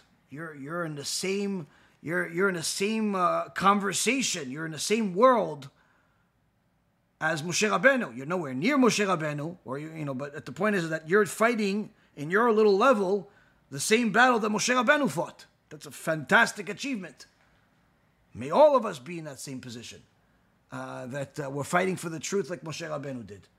And as far as the Erev Rav and all of the people that speak things that are the opposite of the truth, that also, again, that's not a new thing. En chadash tachat hashemesh. Nothing new under the sun. Moshe Rabbeinu fought with it, and of course, those before him and those after him did the same. Avraham Avinu fought against the entire world. The entire world was on one side, Avraham Avinu was on the other side. Okay, Yaakov Avinu obviously had a endless time against fighting, whether it's Esav or it's a Lavan. These are wicked people. They weren't just looking to steal money from him. They were full of idol worship. Of course, you had heretics and people tell the tzaddikim that they're wrong throughout all of history. All of the prophets, every single one of the prophets was telling people literally the words of God. Meaning, it's not like they would give lectures, they would teach, but they also literally gave prophecy, which is literally the words of God. And people called them crazy, and in some cases even killed them. They torture them chased them, tried to, nightmare. Whether it's Eliyahu Navi, that Isabel tried to kill him for years, or it's a Jeremiah that they tortured him and threw him into a hole, did all types of horrible things to him. Zechariah, which they murdered in cold blood. All of the prophets that literally said the words of Hashem, didn't just teach Torah, give nice chidushim, give good insights, tell people to do tshuva. They, in addition to that, they literally said the words of God. Being a prophet means Hashem tells you something and you repeat the same thing. You're not allowed not to say it. They said the words of God, and yet the people went against them. Why? Because when people don't want to do tshuva, and they, in essence, are on a side of tum'ah, the side of impurity, they cannot let kedusha exist peacefully. They have to fight it, because it's either they're fighting it in order to get it out of their way, in essence, and not ruin the tumah that they already have, or even more so, like we discussed tonight, they try to destroy the kedusha by making the kedusha fall ultimately, so they could, in essence, yearn all of the kedusha from it and give the tumah more life, more power. But it's a constant fight. And this is something that's going to continue, has started since the beginning, and is going to continue until Mashiach comes. And many of the Chachamim discuss it, whether it's Rabbi Aaron Rata, Rabbi Chaim Volozhin says it in Evans, that the most of the rabbis in the generation before Mashiach are going to be Erev Rav. This is Rabbi Chaim Volozhin. It's not, this is Rabbi Chaim Volozhin, he says this. He says that they are looking to build themselves, a name, rather than to build a Torah name, like the people of the Tower of Babel, Livnei Hashem. It's, if you see people that everyone loves them, the Gemara itself says that's a problem. Why? If he tells people the truth, there's going to be some people that love him, there's going to be some people that hate him. Why? There's people that want to do Kedusha, want to follow the Torah, they're going to love him. People that don't want to do it, they're going to hate him. There's no way of coexisting in peace. So if everyone loves him, there's a problem. There's a problem. Now, if everybody hates him, it's also a problem. Because why does everybody hate him? It's extreme. So it has to be a sum of both. Okay, let's see what our friends at TikTok have to say.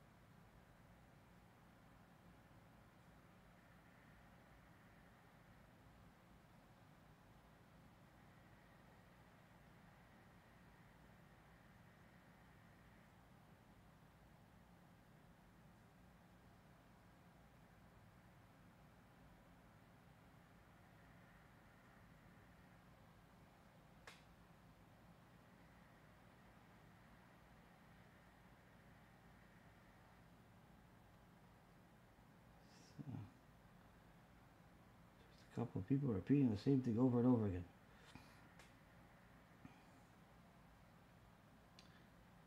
Just wasting too much time. Just a couple of people. Rabbi, how to convert? Okay, I've answered this question many times, so I'll give you a very short version of it. In order to convert to Judaism, one of the main things that a person needs to do is to move to a Jewish community, so they're surrounded by Jews. They could go to a Orthodox synagogue and learn Torah, learn how to live like a Jew. You could, as far as what to learn, we have a syllabus on our website, be'ezathashem.org, that you could download for free, or if you want, you could email us at convert@be'ezathashem.org. That's convert, CONVERT,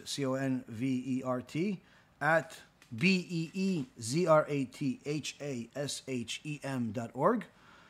And if you didn't get that, just send me a message and I'll send you the email. You can email us over there and we'll send you the syllabus. The syllabus it's an interactive syllabus where first it tells you the different topics you need to learn. It gives you a list of book recommendations where if you click on the pictures of the books, it'll take you to different stores online that sell them. Of course, you could buy them elsewhere if you want. It also gives you a picture of a playlist of different lectures that I did about the topic. One of them being a 4-part lecture that goes through all of the details of what you have to do in order to convert. And once you have that, that's the basic instructions. Now, the main thing is that you have to have not just live in a Jewish community, not just learn the information, but you have to have a rabbi sponsor you to take you to a bet din, which is a Jewish court, Jewish religious court that is recognized by the Rabbanut, that is going to convert you. Conversion in Judaism takes time. It's not like Christianity or Islam where they throw some water on you or they give you some type of bomb and you become one of them. No, in Judaism, we have to see that you actually can live and want to live the life of a Jew. And that can take time. It could take anywhere from 6 months to 60 years. It depends on you. Usually most people that go through conversion, it takes them a couple of years. That's usually the average. Some people more, some people less. But, a lot of people say, no, I've been in conversion for 7 years because they calculate time that they first discovered the Torah or they first started learning Shua Torah. They consider that as part of their time that they started converting, but it's not really true. Either way, the point is that don't put a clock on it of how fast you could convert. The key is to make the decision for the right reason, do it the right way, and B'ezrat Hashem, you'll succeed. But as far as conversion, it's certainly possible for anyone that wants to convert today, as long as they're able to live in a Jewish community and learn the appropriate amount of Torah and apply that to their life. But if a person wants to live like a secular person, but yet have some certificate that says that they're Jewish, they don't need to do anything I just said. They could just go to the computer, type it on a computer, and then print it out and put it on the wall and make themselves feel good. But if you want to live like a Jew, you'll have to make some major life adjustments.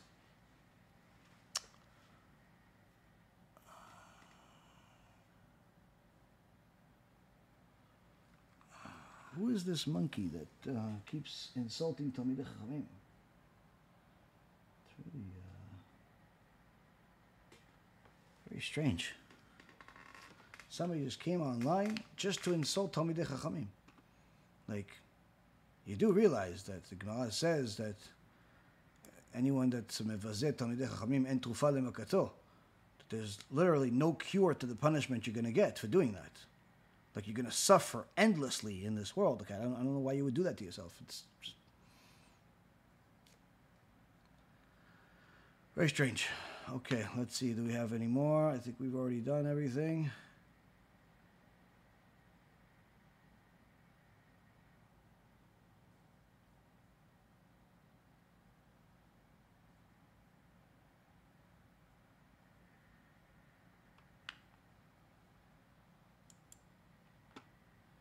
Can you bring me a source that Yechia Adonenu Morenu Lubavitcher Mashiach is against halacha? Is it considered kfira? No, to say Yechia Adonenu is not necessarily kfira, but it's certainly not accepted among Klal Yisrael. The only people that do it are hardcore Lubavitchers, Chabadniks.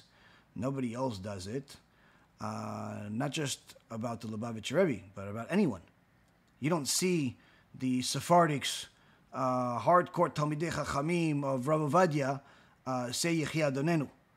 You don't see the Satmer Keilah say Yehi Adonenu. You don't see it anywhere throughout all of history. So it's just not part of our Masoret. It's not accepted among anybody else except Chabadniks. So if they want to be different, they want to do what they want, they can do it. But it's certainly not appropriate. Now, as far as saying that he is Mashiach, it's not considered kfira. It's considered wrong because he doesn't match the proper things for being Mashiach. One of them is that he would have to stop all the wars. I'm not sure if you noticed, but we are in the middle of a war right now.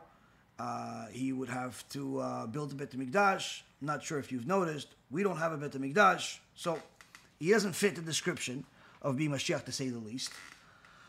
And it's not just because he died. Simply everything else.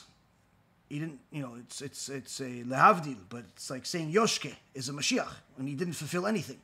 Doesn't make any sense. But the point is that to say Mashiach is simply wrong. It's not considered heresy, it's just wrong. Now to say that he's alive, like literally physically alive, like, they some of them say where they believe that he still, comes to every bar mitzvah and he's giving people blessings and they pretend like he's pouring the wine into people's cups or he's giving dollars to people like I have in the video that we made several years ago. That's not heresy. That's not a that's not heresy. That is mental institution. That's mental institution. That's people that need to go to a institution. I would even recommend get one of those cool jackets in white, that like it ties around the body, and just make sure it's tight, like really, really tight. And take a few of those little candies they give you over there. Take a few of those candies, and that's it. Because all you're doing is you're reminding Am Yisrael of the famous joke where, one guy comes to the mental institution and, he sees the first guy. He's I am Avraham Avinu. Okay. Next guy says, I am Moshe Rabbeinu. Okay. The next guy he says, I am David HaMelech. Okay, fine. And then he says, one guy doesn't say anything. Looks at him, gets closer. Then the guy looks at him and he goes, I am Mashiach. But as soon as he says it, pah, somebody hits him. And he said, what happened?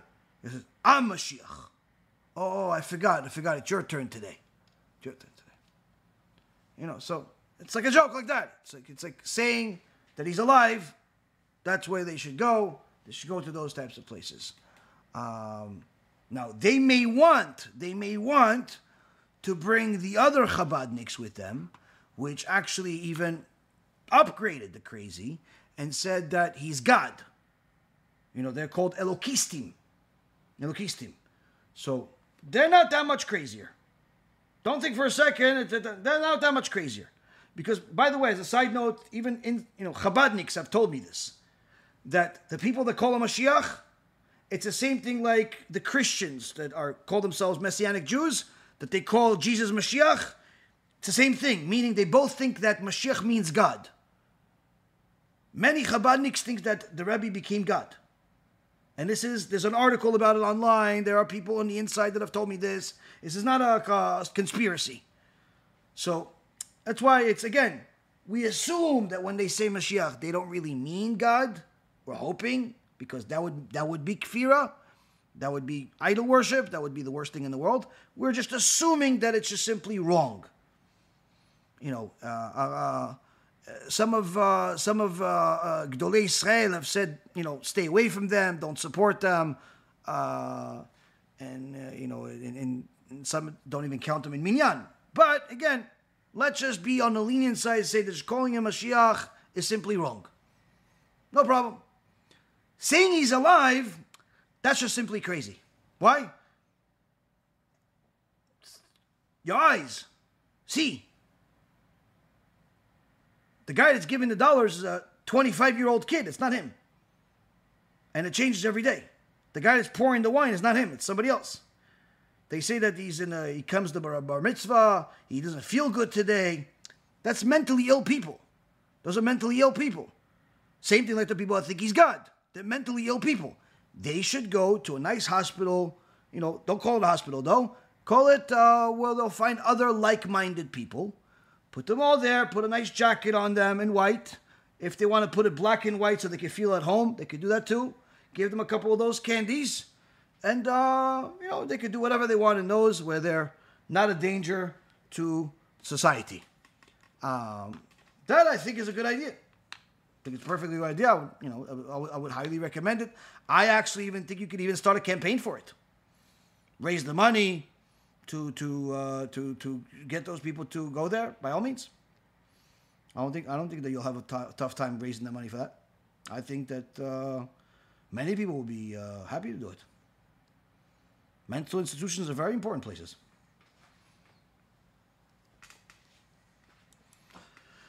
Aye.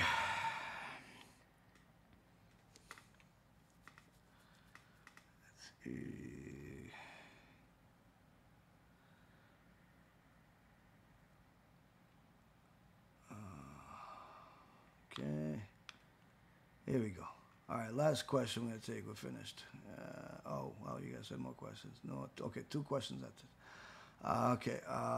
When Hashem did wonders for the Jews, does it take away from their merit, like when he does miracles for an individual? Yes, the Gemara says that's one of the things that Yaakov Avinu said to HaKadosh Baruch Hu, Katonti mikol hachasadim mikol haemet, that, although that you've done all this greatness for me, and I'm afraid that I don't have any, I've spent all of my merits, that I won't have any more merits for Olam Haba, or even for you to help me here.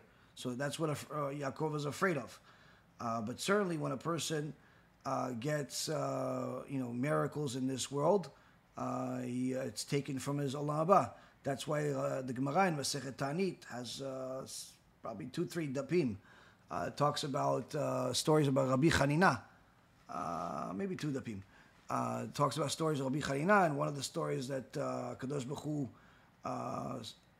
answered his prayers for Parnasah, and he put a leg of a table that was complete gold that came down from Shamayim.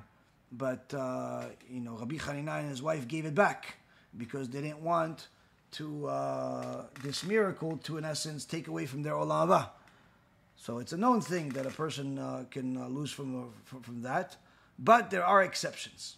There are exceptions, which is a person uses that miracle to sanctify Kadosh Baruch Hu's name and a few other things. But generally speaking, it does take away from the Olam Haba. When will Edom be completely destroyed? When Mashiach comes. If a girl is single and actively looking to get married and start a family, what more can you recommend that she may do to have children and bring a blessing into our life? As you mentioned at the beginning of the shiur, I think that this shiur is of utmost importance for a woman to achieve Kedusha, to be completely modest. I think that a woman needs to work on her midot as far as to work on character traits, not be arrogant, not be picky, not look for, not fight with people, look for peace. Certainly, I think, the greatest blessing that I've ever seen as far as, in the name of the sages, like the Chovot HaLevavot, writes Rabbeinu Bachya from nearly 1,000 years ago, writes that a person that does kiruv, that helps do outreach to help Jews do tshuva, will be at the highest possible level of blessings and so on. So I think that a woman that wants to build a Jewish home where she'll have a holy husband and and holy children, the greatest thing that a man or a woman can do is combine the 2 teachings. Not only do kiruv, but do kiruv specifically with tikkun BRIT. Because we saw at least a little bit what we learned today about how important kedusha is and how many blessings a person gets. And we also know already how important kiruv is. And that's why I know that if somebody spends their time, money, effort, whatever they can do, literally mesirut nefesh, major sacrifice, push themselves to the limit to get the teachings of Kedusha, of Tikkun BRIT out there on a regular basis. Every day they put a certain amount of time. Every check they put a certain amount of money, at least the maaser that they have, if not more. In so many words, the more they exert themselves, the more they will get in return. And I've seen Baruch Hashem a lot of blessings from it personally. I've seen a lot of blessings for it from people that have done it. Because Kiruv is a major source of blessings more than anything else. Kedusha is the most critical topic to do Kiruv on. Combine the two, there's nobody better than you. And you could literally be someone that is publicizing, the foundation of Judaism that could not only serve to be a tikkun for you, if you've ever made any mistakes as far as immorality or immodesty or anything else, but it could also be the perfect tikkun that brings all the blessings that are waiting for you. And I would make this the top priority that you have, more than anything else, more than feeding the poor, more than really anything else. But again, it requires major sacrifice. It's not like, oh, if I send $5 a week out of my $1,000 check, is that okay? No. It has to be sacrifice. It has to hurt. It has to be an extra effort. That's in essence the why it's part of the reason why it's called a tikkun. Tikkun is not a pleasing process, but I could assure you that there's no doubt in my mind, and the Torah promises it, that the blessings come. When? I don't know. That's obviously HaKadosh Baruch Hu decides the time. But anyone that makes Kiruv of Tikkun BRIT their top priority in their life, where they're involved in it some form or another, on a regular basis, daily, hourly, minutes, weekly, whatever it is, every time they get a check, every time, whatever it is, they make it like their top priority, there's no doubt in my mind that you'll have endless blessings. But again, don't give Hashem a schedule as far as, I'm going to do this for 3.5 months, and then don't give Hashem a schedule. Don't tell him what to do. Do your job, you do it. I guarantee that you'll see major blessings beyond what you're requesting. Beyond anything, whatever it is that anyone's requesting, that's a normal request, beyond it. Why? Because the blessings that HaKadosh Baruch Hu has waiting for us are 500 times more powerful than any punishment can be. And we've already heard how horrible some of these punishments are.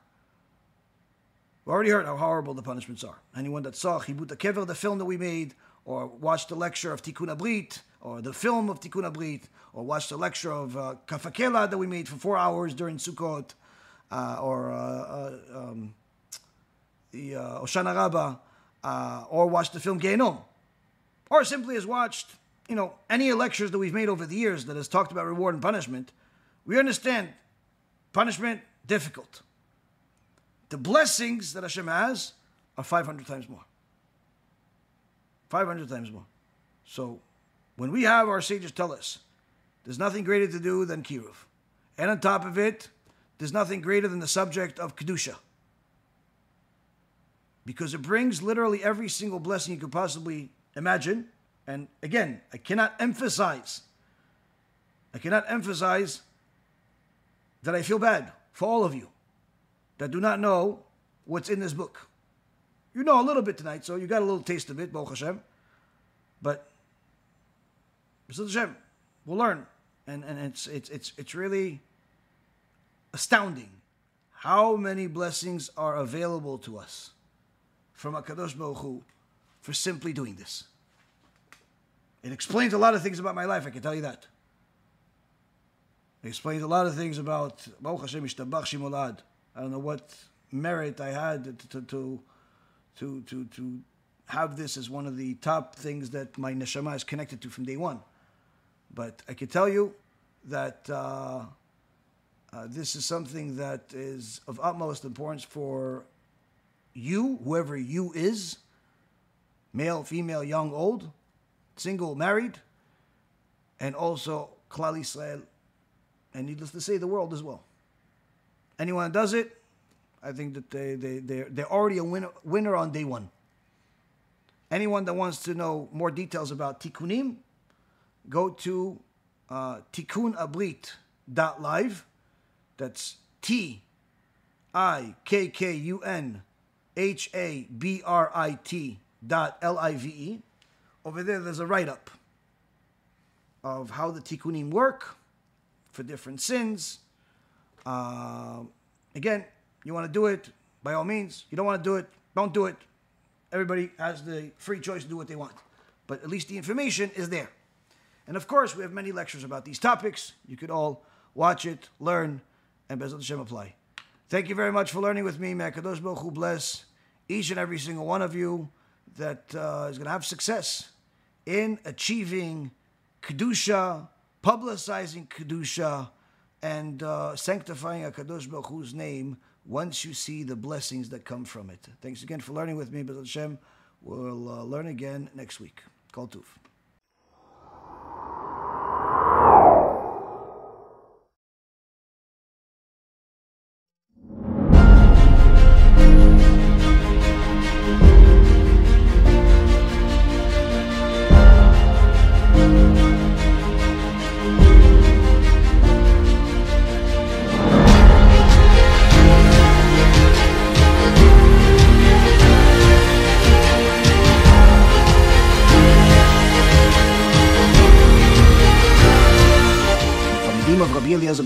Asked him, what can we do to protect ourselves from Chavrei Mashiach? And he says, Torah and Gemilut Chasadim. Even if somebody does a nice thing or learns a lot or anything like that, it's never compared to bringing one of Hashem's lost kids that's been lost for the last 3,000 years back home. One of the beautiful things that we have in our organization is that we have both Torah and Zikui Rabim, because we have our kollels, we have our avrechim, and we also have our kiruv that we do around the world. Our lectures reach every corner of the world, Baruch Hashem, in multiple languages, but of course, we always want to do even more. טוב היו רגלינו בשערייך ירושלים למעמד הנשגב והמרומם של סיום הש"ס, זוהר והשולחן ערוך, שעל ידי ארגון בעזרת השם העולמי. יכול להיות שעכשיו אנחנו נשמע את השופר של המשיח. נמצא איתנו כאן האורח מפלורידה, יושב ראש הארגון, מזכה הרבים, הרב ירון ראובן. בעזרת השם כולנו נעשה ונצליח ונגדל בתורה ונזכה את הרבים ונעשה כבוד שמיים כמו שצריך. אתם עמלי התורה, תמשיכו, תהיו אור גדול. שמע ישראל, אדוני אלוהינו, אדוני הזדמנות שאני מברך את הרב ירון ראובן שהוא זקן הרבים ומחזיק תורה בעם ישראל בארץ וגם בתפוצות. אשריו ואשרי חלקו שימשיך עוד לעשות כאלה וכאלה. זכות גדולה מאוד שהוא מחזיק תורה בעם ישראל. טוב, ש"סים נוספו הערב לעם ישראל לכבודה של תורה, להרמת קרנה של תורה, וכל הדברים הללו ברוך השם הודות לידידנו יושב ראש הארגון שעוד לא ידע את ההפתעה שתכננתי לו. While we have kiruv work that we've done throughout the whole year, we also have the Torah that we're constantly producing more and more of, and last but not least, the chesed to feed the poor people in Israel. A very special thank you to all our amazing guests who show real Ahavat Yisrael by taking the time out of their busy schedule and sharing their ups and downs with us, all for the sake of Am Yisrael. ארגון בעזרת השם הולך לחלק מאות סלי מזון בכל רחבי הארץ. One of the big things that we have, aside from this campaign, you probably see this poster or something similar to it, is also we published some of the recent results that we have, or at least up to now, of the organization. And one of the reasons why we do this each year is because we want to make sure that our partners, our donors, our Talmidim know where their money is going. Unlike everybody else that, says a lot, does a lot, we want to show you what these results are. I could tell you from my experience and a little bit of knowledge about the whole Torah world, I don't know of anybody else, any other organization on planet Earth that produces dollar for dollar what we've produced over these last few years. This is nothing to be arrogant about. It's simply siyata bishmaya. HaKadosh Baruch Hu helped us. We made every sacrifice that we can possibly make in order to make it happen. Producing nearly 300 films, publishing 32 books, our own books, giving out 154,000 books for free. Giving out 154,000 books is not a cheap endeavor. Anyone that wants to do such a thing has to be completely committed to HaKadosh Baruch Hu, to his children, and most importantly, to have bitachon in HaKadosh Baruch Hu and his Torah. We also have fed over 160,000 people over these last several years. Each year, during Pesach, the high holidays, throughout the year, we help a lot of people eat, help make sure that they have groceries, food, all types of things, and you guys have seen many of the videos that we've produced over the years to actually show you the people that are getting this food. You have here 160,000 people have eaten, nearly 300 Torah films. And then on top of all of it, we have 1.4 million USB, CDs, and cards that have been given out for free. All of the work that we've done over the last 10 years on these USBs given out for free. Last but not least, 12,000 video and audio lectures available online in about 14 different languages for the world to watch for free.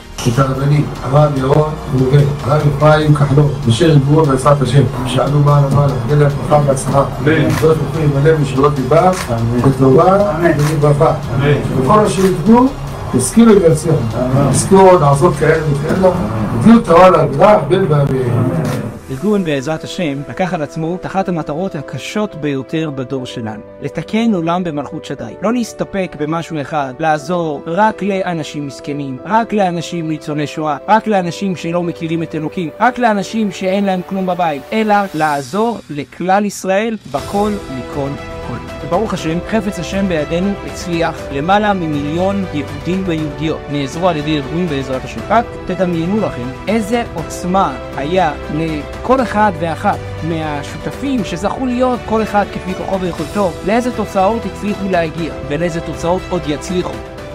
פורים שמח על לראות את השלטים. נעלה עכשיו למעלה, תנועה קצת את האש, את הלימוד. ברוכים הבאים, אפשר לראות כאן כולם יושבים לומדים. איזה רעש של תורה, איזה רעש, איזה רעש. והנה יש פה עוד בית מדרש, וגם פה יש השם הכל עמוס.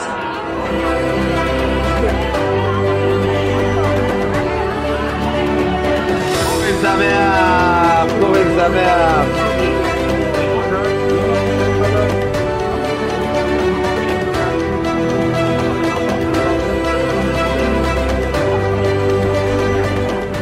הדמיון הזה הוא לא דמיון כל כך רחוק, כי כמו שהתורה אומרת, בפיך או בלבבך לעשותו, ככה גם בדבר הזה. כל מי שירצה, כל מי שרוצה או רוצה להיות שותפים איתנו, עם הארגון הקדוש והנפלא הזה, שכל כוונתו לשם שמיים, להגדיל תורה ולהאדירה, להרים קרן התורה, לעזור לכל אחד ואחד מעם ישראל, בכל העניינים, כל המישורים, מהילד הכי קטן שצריך מטרנה וטיטולים, עד האיש הכי מבוגר שלעולם לא הניח תפילין, ורגע לפני המוות דואגים להניח לו תפילין. אם גם אתם רוצים להיות שותפים בכאלה דברים גדולים, בעשייה של תורה ועבודה וגמילות חסדים, ברוך השם, ארגון בעזרת השם כאן לצדכם, לשירותכם, יחד עם כלל ישראל. כמעט 1.5 מיליון דיסקים, דיסקונקים שחילקנו, כל הדברים האלה בחינם, יותר מ-12,000 שיעורים. אז כל הדברים האלה, מתי שבן אדם רואה כמה ההשקעה שלו, אם זה בבתים, מניות, בכל מיני דברים, והוא רואה שהמניה עלתה 10% במקום אחד ו1,000% במקום שני, אז הוא מבין איפה להשקיע פעם הבאה. ואותו דבר פה, יש הרבה אנשים שברוך השם צופים את השיעורים שלנו, שיעורים של הרב אפרים, שיעורים של הרב שרביט ושאר הרבנים בארגון, ועכשיו זה הזמן להיות שותפים בדבר הגדול שאנחנו עושים ברוך השם. After somebody dies, their neshama naturally feels like it needs to be clean and like it needs to go to Gehenom to go and clean itself so it could feel better after. And one of the reasons why we do this, why we show these numbers, is because we want to show everyone what we've done to give you an indication of what we can do in the future. So this is the time where we need as much of your help as possible to push yourself more than you typically do. If you typically donate a couple $100, donate 1,000. If you could afford the 8,000, 15,000, 50,000, whatever you could afford, this is the time to do it, because this is going to be the help that we have to help all of these avachim, to feed these people, and perhaps B'ezrat Hashem one day to get that building that we've been wanting to build here in the United States, to build a community. But all of these things require millions of dollars. If not now, then when?